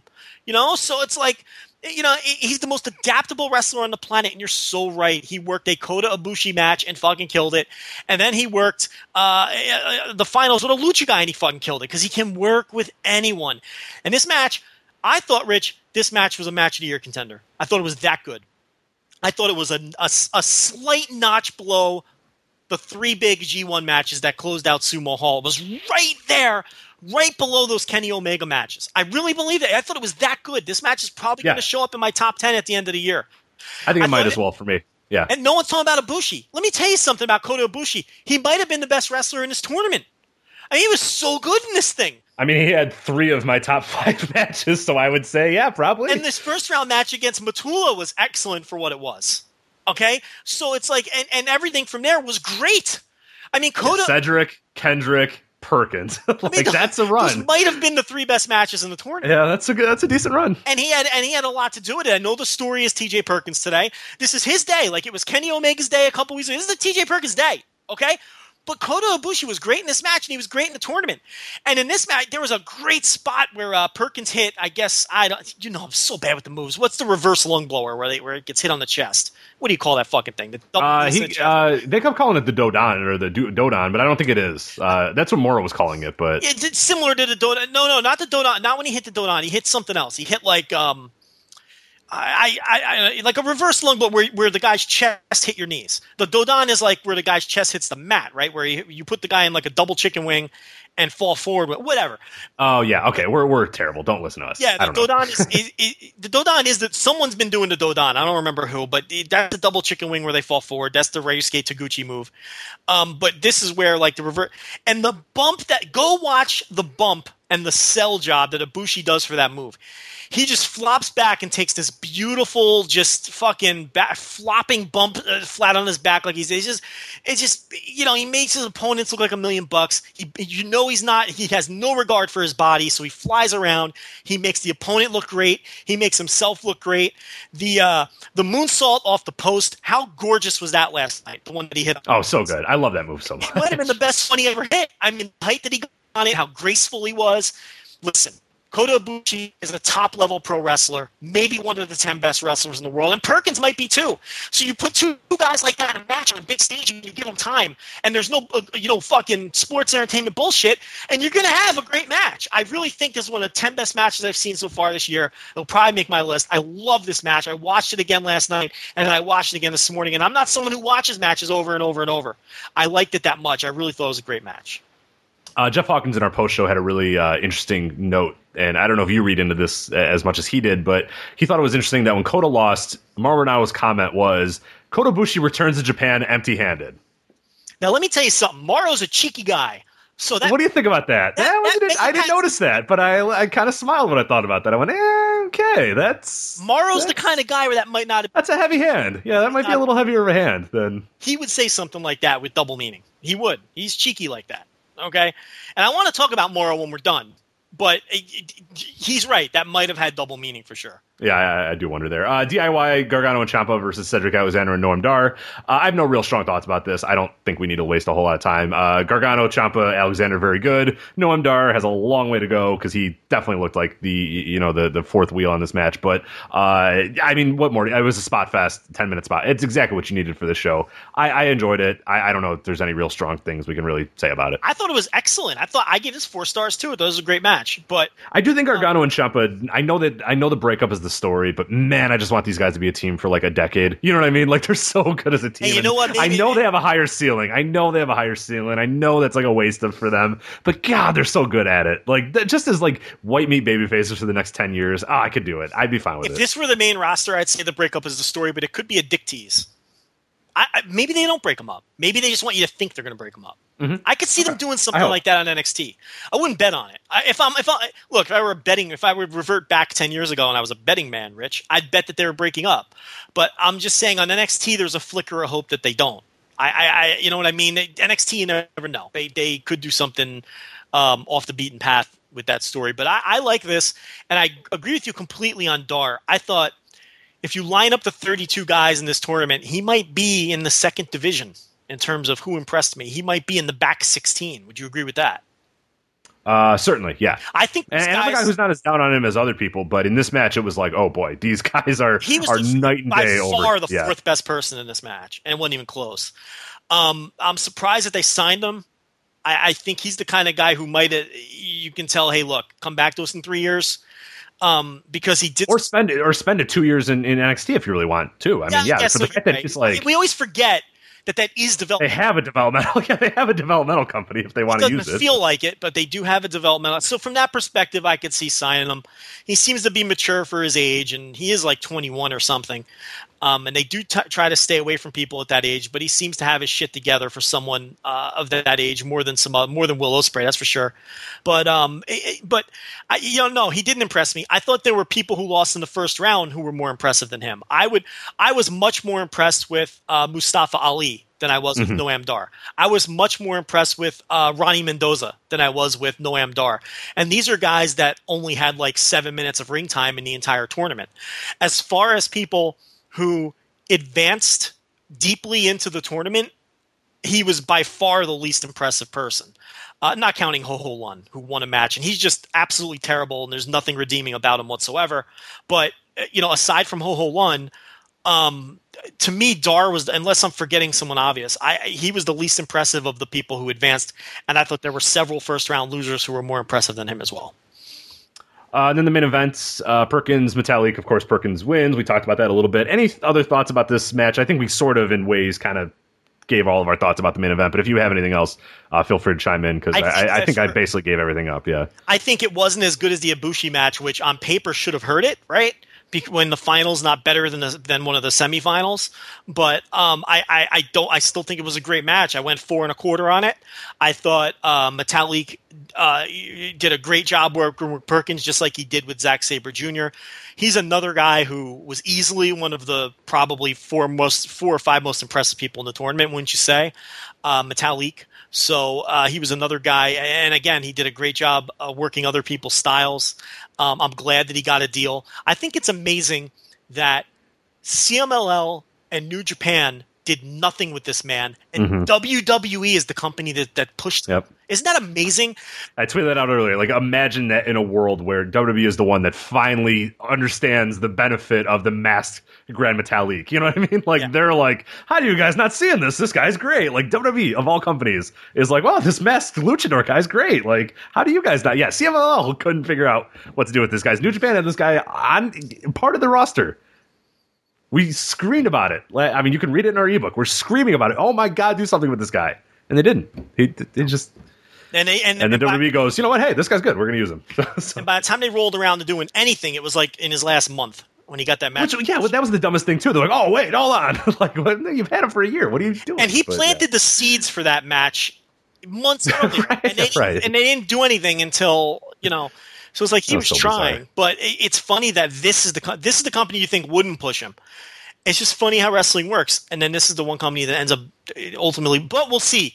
the main roster is going to be an entirely different animal because Vince McMahon is not going to have someone on his Monday Night Raw who's in the ring with an interpreter. That's not going to happen. Okay, so that's going to be a problem. And let me tell you something. Why did they completely ignore the interpreter? I don't know. Did you notice that? Know. I think the lady that was I forgot her name. So again, if anybody, but whoever was doing the interview, she's not very good. So I think that played a part in it. I think she was like overwhelmed. They didn't know what the hell was going on. But yeah, it was very weird. They're like, all right, here's the interpreter, and like, all right, well, we don't care. All right, moving on. I think she was told. I'm not blaming her. I think she was told not to let the interpreter talk for whatever bizarre. Because if you watch it back, why was the interpreter in the room? Exactly. Why even do it then? Because they bring the three of them in there. And she asks a question, the interpreter asks a question, Metalik answers, and you see the interpreter lean in, getting ready to speak into the mic to give his answer, and the girl just goes right to the next question. So I'm like, all right, maybe, and then they do it again, and then Metalik gives like a long answer, like he talks for like 30 seconds.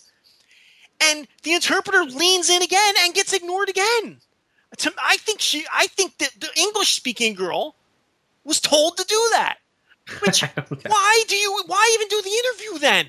It's disrespectful. No one knows what he's saying.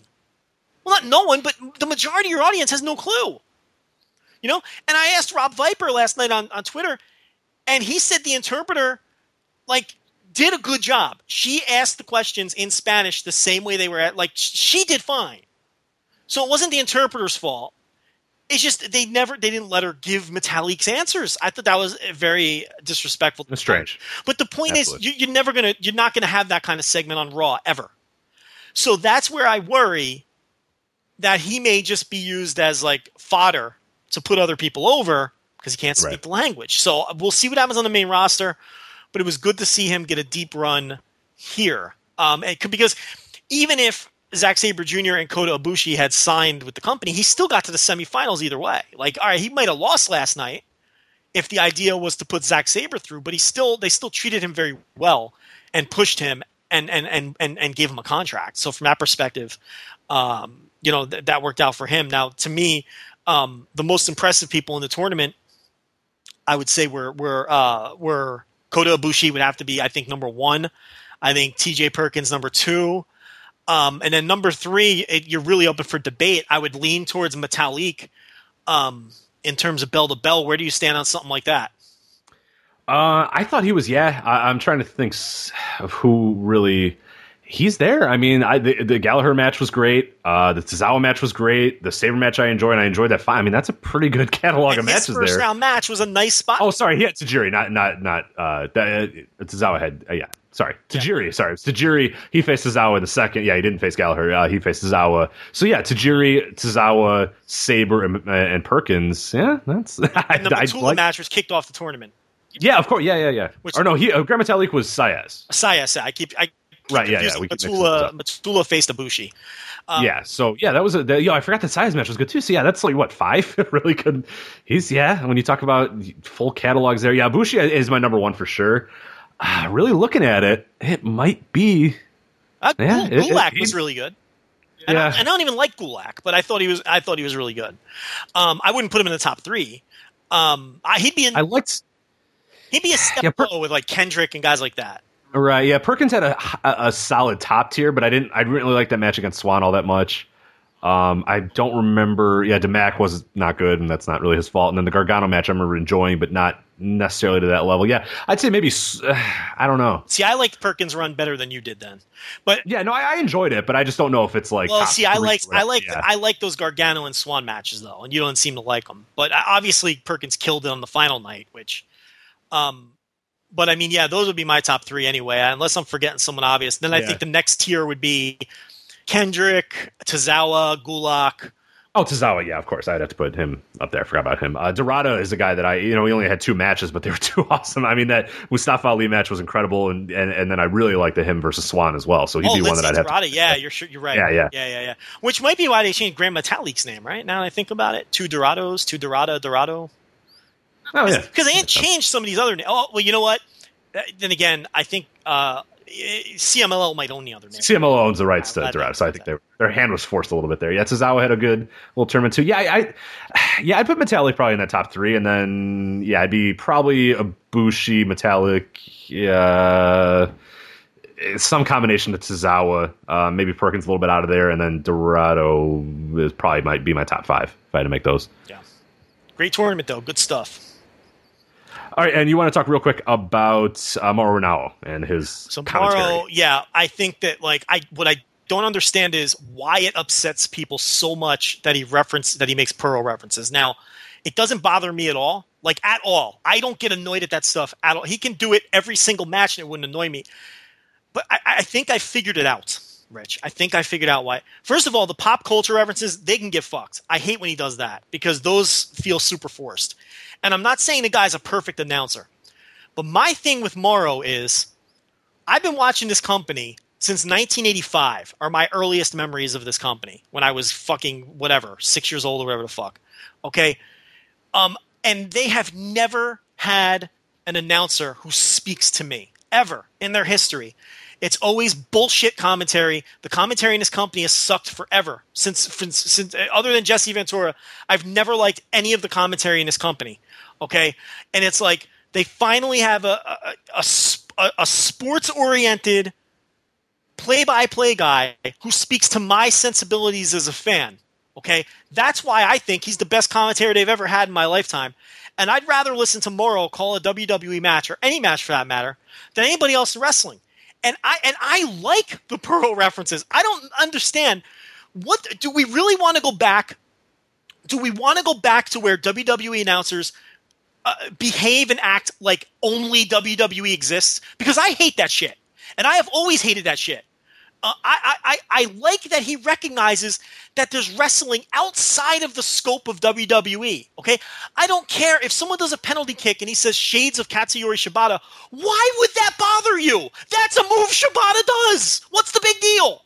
Okay? You see a Dodan and he says, "Oh, Ryusuke Taguchi made that famous." Well, he fucking did. What's the problem? Who cares? Why? I don't understand why this bothers people other than from the perspective. If you think he does it too much, I still bingo. I will roll 100% yes. Well, that's fine. I'll roll my eyes at you because I don't even think he does it too much. Okay, I disagree with that too. But I can at least fine, whatever. But I prefer that to Michael Cole or right. But I Byron think that Saxton. you're assuming that it only can be one or the other. You're assuming A or B. But here's the thing: it can only be one or the other because that's what they teach. For whatever reason, he gets a pass. No, I agree, but I agree, but my big thing is the frequency of them are a little much, and the fact that it just seems to be him talking about new. It's just every move is this is a New Japan guy, and here's what he does. To me, that's a little much. He doesn't have to say it every STF. He doesn't have to remind you that Keiji Muda did the STF. Every penalty kick, he doesn't have to remind you that Katsuyori Shibata did the penalty kick. And he was doing it every single time, every single match. I don't think he does it as much as people think. He does. He really does. We counted there was 15 times in that final that he did that. That's a lot. Here's the thing. I think people... That's a lot. I think people have decided they're annoyed by it, which is their right. Yeah. If you want to be annoyed by it, that's great. And now... every time he does it, we act like it's the end of the fucking world and he's putting himself over. And I think that sort of extrapolates it and it makes it seem like he's doing it. The pop culture stuff, now I think he's much better here than he is on SmackDown. On SmackDown, I think he's still kind of finding his footing with the two goofballs he's working with, and he has more restrictions than he has here. He still pretty much has free reign, and I still like him on SmackDown. I still think he's the best guy in the company on SmackDown, other than maybe what's his name, the guy on Raw now, Corey Graves. Other than maybe Corey, but they have different jobs. Yeah, one's a play-by-play guy, so you can't really compare them either because they have two completely different roles. And Graves, he's better on NXT. He's still finding his way on Raw a little bit too. But I don't know. Listen, I don't know. It just doesn't bother me like it bothers the rest of you. He can make Pearl references all fucking day and it wouldn't bother me. Look, I like Pearl. Why would it bother me? Yeah, to me, it's really the frequency. I don't mind that he did it, but it seems like it was happening a lot more. And it was starting to kind of get at me a little bit where I was like, all right, I get it, man. You don't have to. And I guess maybe the fact that it was just like, it felt like it was just kind of throwing it in there to throw it in there. Like he didn't really add any extra stuff. He just went, oh, shades of Hiroki Goto. And then he just moved on. And it was like, all right, like you don't have to do it every time. Rich, or if you want to educate people, just saying the name isn't going to, I mean, then if you really want to do that, if you want to say, then go out there, put your balls on the line there and say, that's Hiroki Goto does that. New Japan Pro, what I mean? Could you, he would just hold say, on a second. well, no, hold on. But then is it any different than him just going, oh, Katsuri Shibata, oh, Keiji Muda, oh, Tatsumi Fujinami, oh, that's Hiroki Goto, oh, that's Ryusuke Taguchi. Like, what does that do then? You're saying that that's fine, but then if he said the word, if he uttered the word of the company, it would be the end of the world? I'd be okay with it. If he wants to go that route and even go further with it and educate and say, so-and-so invented this move in 1983, I'd be great with that. But Rich, people would really kill him if he did that. Could you imagine if he went into history lessons on top of dropping the names? You can forget about it. They'd be even more. Like, I'm on board with that. I'm totally okay with that. And I figured out why. Have you noticed that the Europeans seem to hate him more than anybody else? Do you seem to notice that? It's not really, but to me, it's very strong from the European side. I think the European fans are now everyone seems to be, but the Europeans seem strong, and I think it's because, and this is just my theory, okay? When I sit down and watch a football game, or I sit down and watch a baseball game, one thing that irritates me faster than anything is an announcer that doesn't know what the fuck he's talking about. When I'm watching real sports, an announcer doesn't know the rules or isn't familiar with the players or gets something wrong, I watch every single Reds game, okay? When they're on national TV and the announcer's clueless about a player, it drives me fucking nuts to the point I got to turn the sound off. Me as the viewer, I should never know more than the people who are doing the game. I hate when announcers parachute into a game and don't know shit. I hate when the analyst doesn't. Is there anything worse than watching? You're shooting on Charles Barkley right now is what you're doing. Is there anything worse than watching, and as you should, yeah, an NFL game and there's a controversial play and neither announcer knows the rule? I fucking can't stand. They need to know that.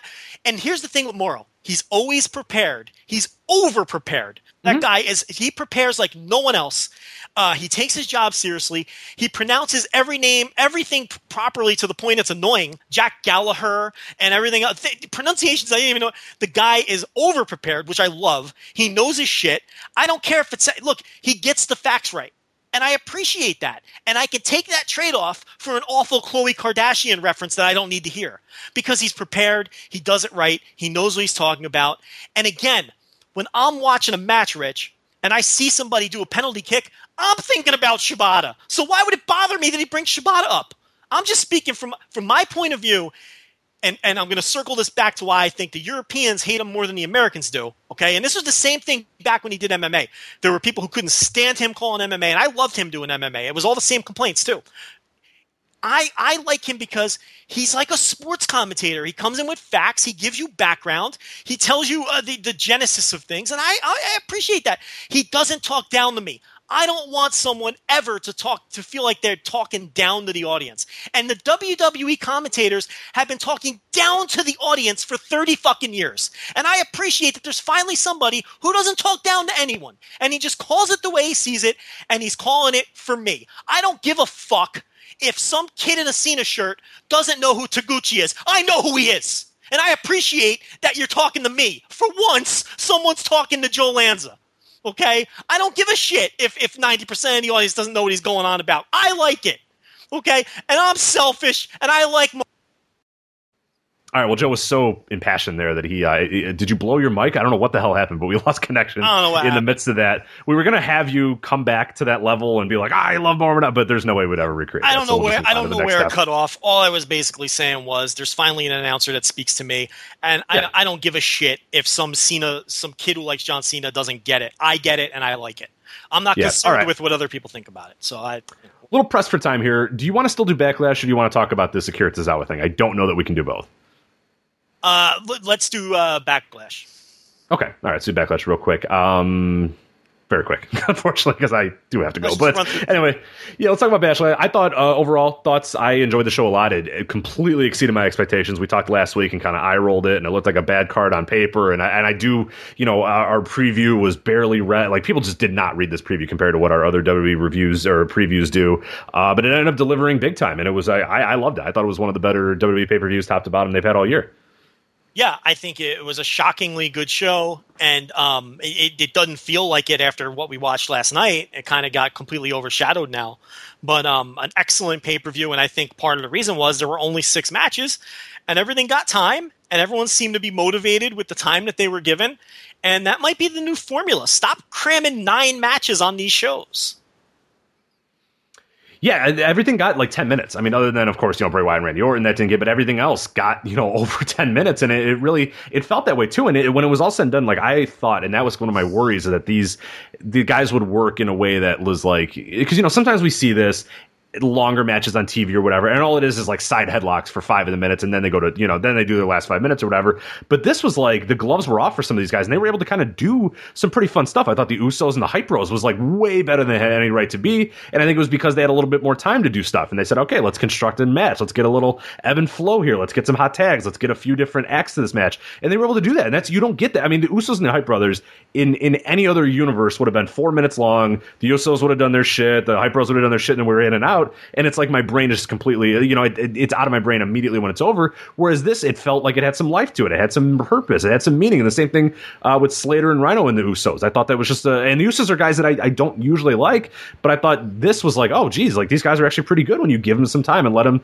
really construct a match and let them construct a tag match. And I thought that both those matches far exceeded what I thought, because I thought they were going to be these 4-minute sprints to just get in and get out or whatever, and they weren't at all. They were really well constructed matches. So I love both of those. Miz Ziggler getting 18 minutes, so like that again, and like I thought we were going to get the Miz doing side headlocks the entire time, but instead he said, you know what, I'm going to blow the doors off. I'm going to do Daniel Bryan spots. I'm going to do, like, I thought the Miz was spectacular in that match. I thought Ziggler was great in that match too. I mean, that was just, those 3 matches just so far exceeded any expectations that I could have ever had. Yeah, my quick thoughts on those. I like the way the Usos are carrying themselves as heels. They really feel like a fresh act. They're also distinguishing the way they look individually now, so you could actually tell them apart, which I think is good. I think they need to find their footing as far as how to work as heels. I think they're going a little bit too far into the headlock territory.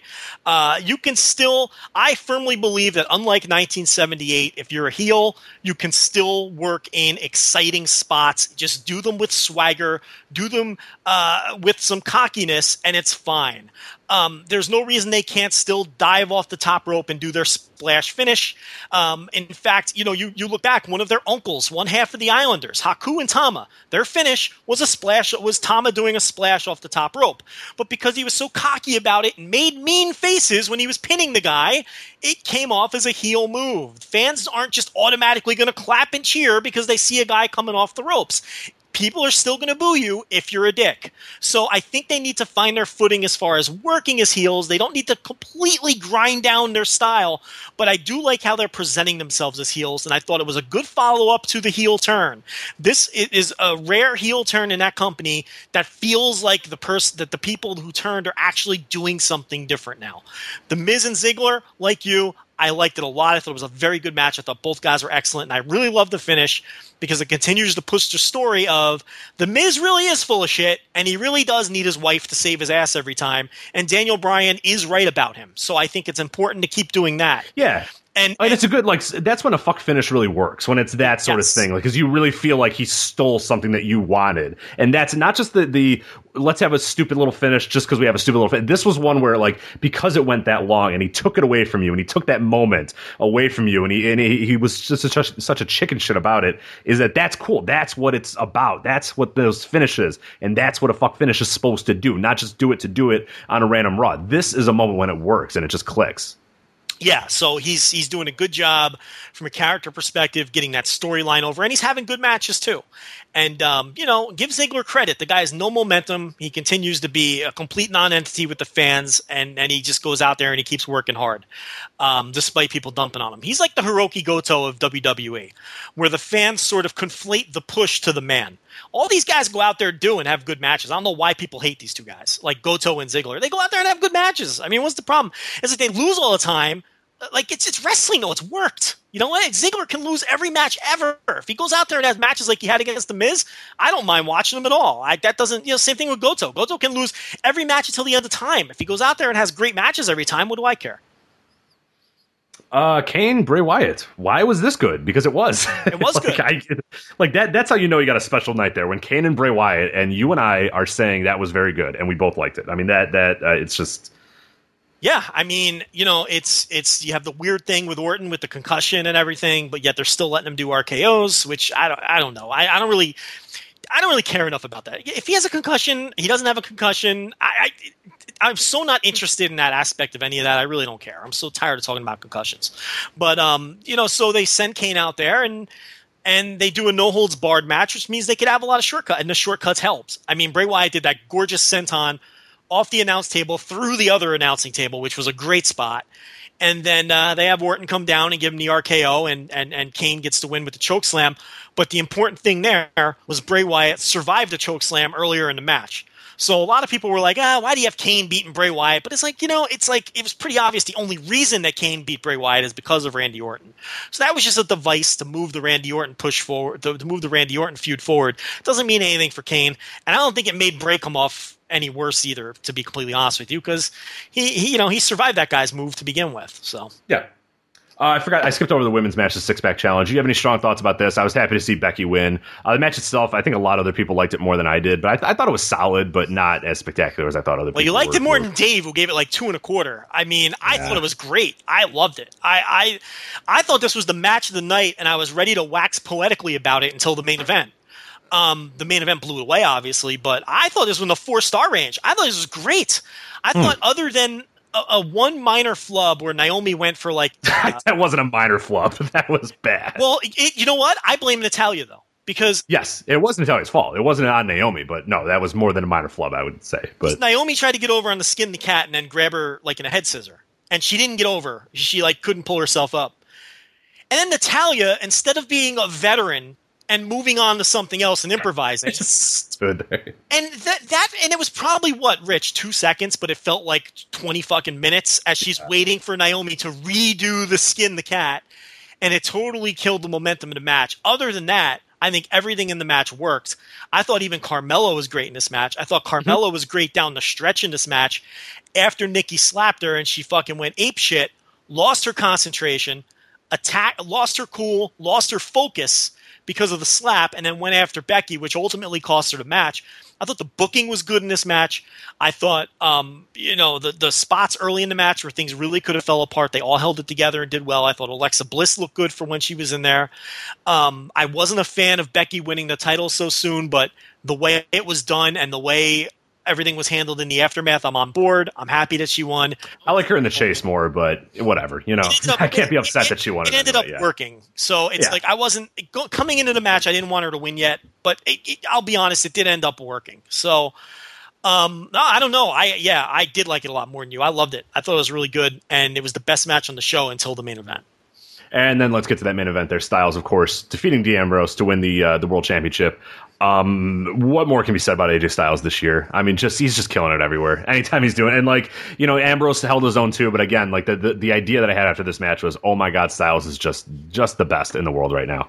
I mean, he's untouched. I mean, anybody he's in with, regardless of what he's doing, I mean, that guy just makes it work. And this match was just top to bottom. I mean, 25 minutes, it was just the right amount of length. I thought it was as perfect as a match as I could have ever assumed AJ Styles and Dean Ambrose would have had. I just thought everything was perfect. I loved everything about it. It really had very few flaws for me.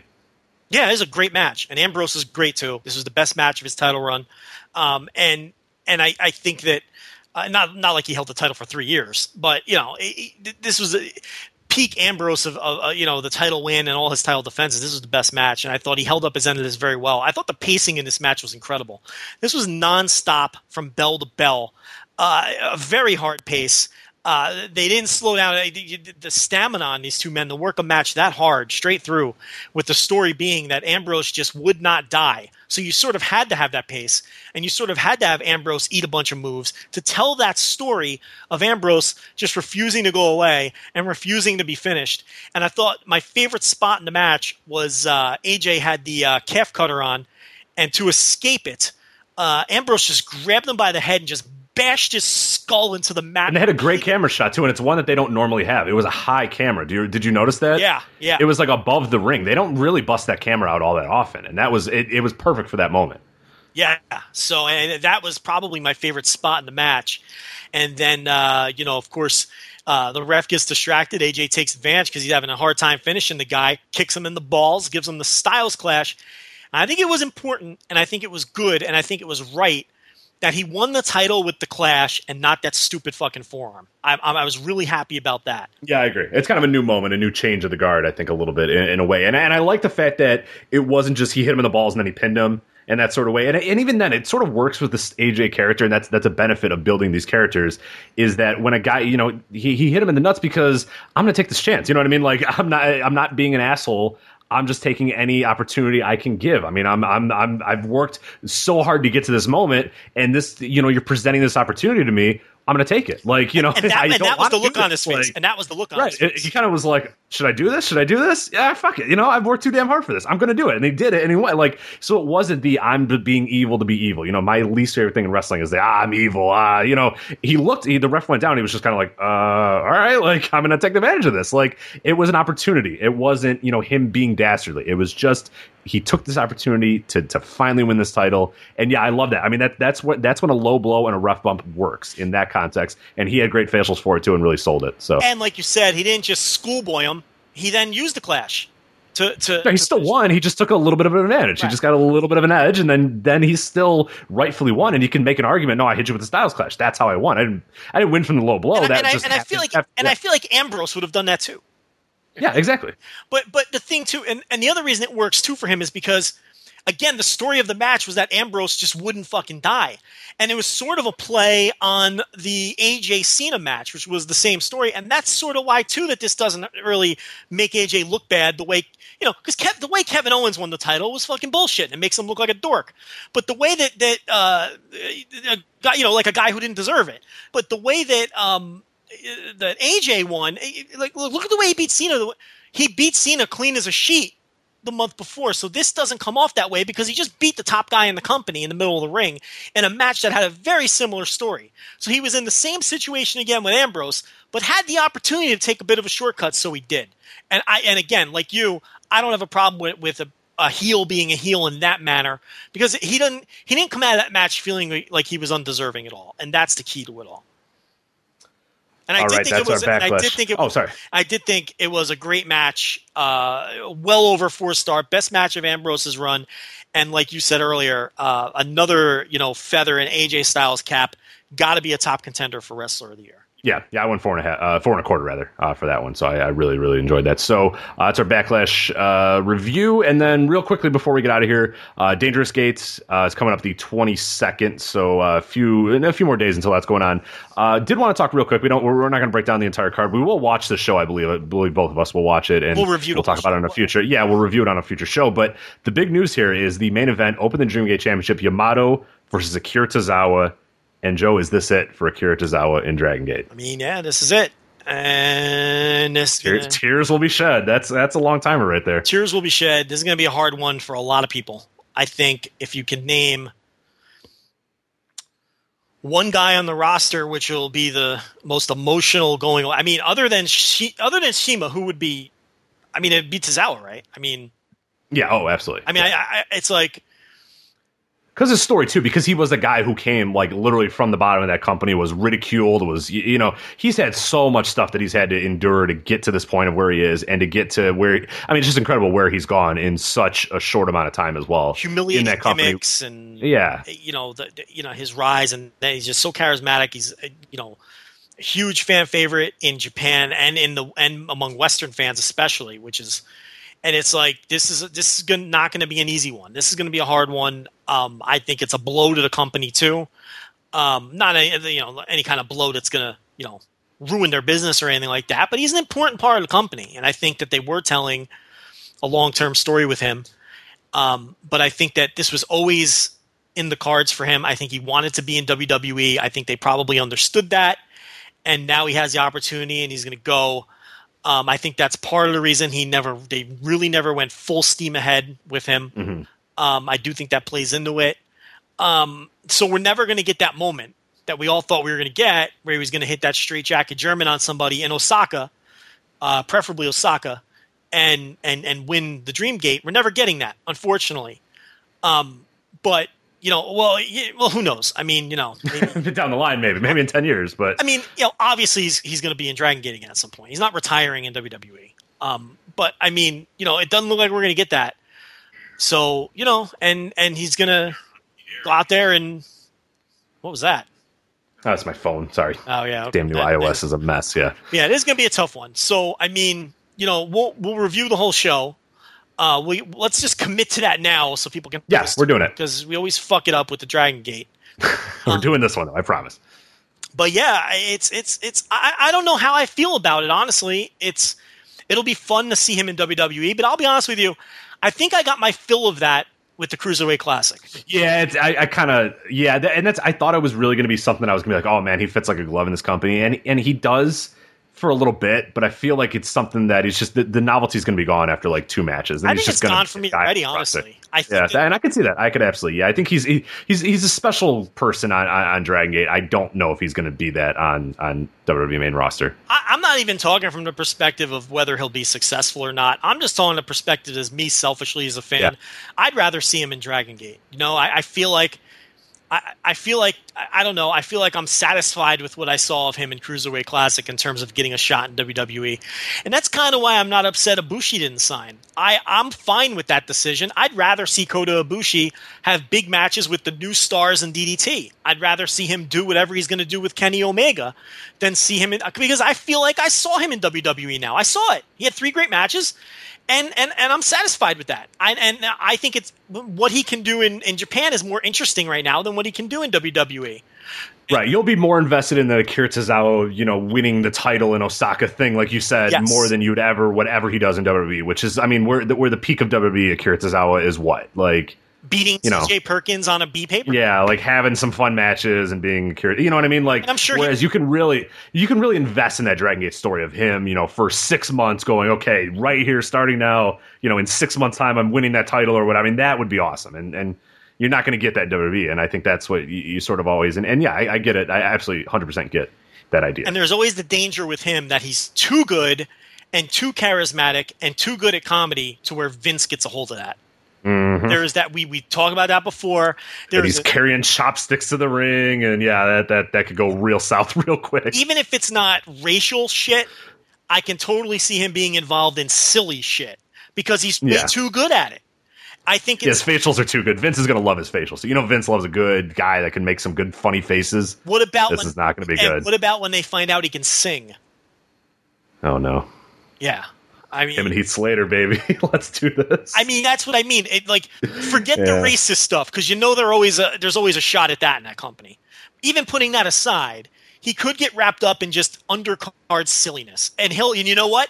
He'll fucking kill it, and he'll be great at it, and he'll excel. But that's the kiss of death for Upward Movement, and let's face it, he's never main event in WrestleMania anyway. So let's be honest here. So for me, I don't know. I'd rather just see him stay. But yeah, this is going to be a tough one. Absolutely. All right, Joe, let's get out of here. Before we do, though, I do want to let people know that we are also sponsored this week by Lyft. So you can start driving for Lyft today and receive a $500 bonus. All you do is go to Lyft.com/bonus, select Voices of Wrestling. We've talked about it many times in the show before. Driving for Lyft is easy. It makes you some decent money. You do it in your free time. You do it whenever you want. Well, you can sign up today. Lyft.com/bonus. You select Voices of Wrestling. You'll get a $500 bonus just for signing up through that special link and through our Voices of Wrestling little drop-down selection there as well. But yeah, you can start driving for Lyft. Everybody I've talked to enjoys it. They make decent money. You make up to $35 an hour. Of course, you get that $500 bonus, and who could possibly argue with that? Lyft.com/bonus. Select Voices of Wrestling. We thank them again for sponsoring this week's episode of Voice of Wrestling, along with Dollar Shave Club. DollarShaveClub.com/voices to start your free month. Joe, any final thoughts? No, sir. All right. So for Joe Lanza, I'm Rich Craich. Sorry again about the abbreviated episode, but I think we did a decent amount of stuff in this 2 hours. So anyway, for Joe Lanza, I'm Rich Craich, and we'll see you next time on the Voices of Wrestling podcast. Take care. In a world of 1 million wrestling podcasts, there is a new shining star with great interviews, analysis, music, and me, Matt Coon, on total engagement. Go to any podcast platform to listen today.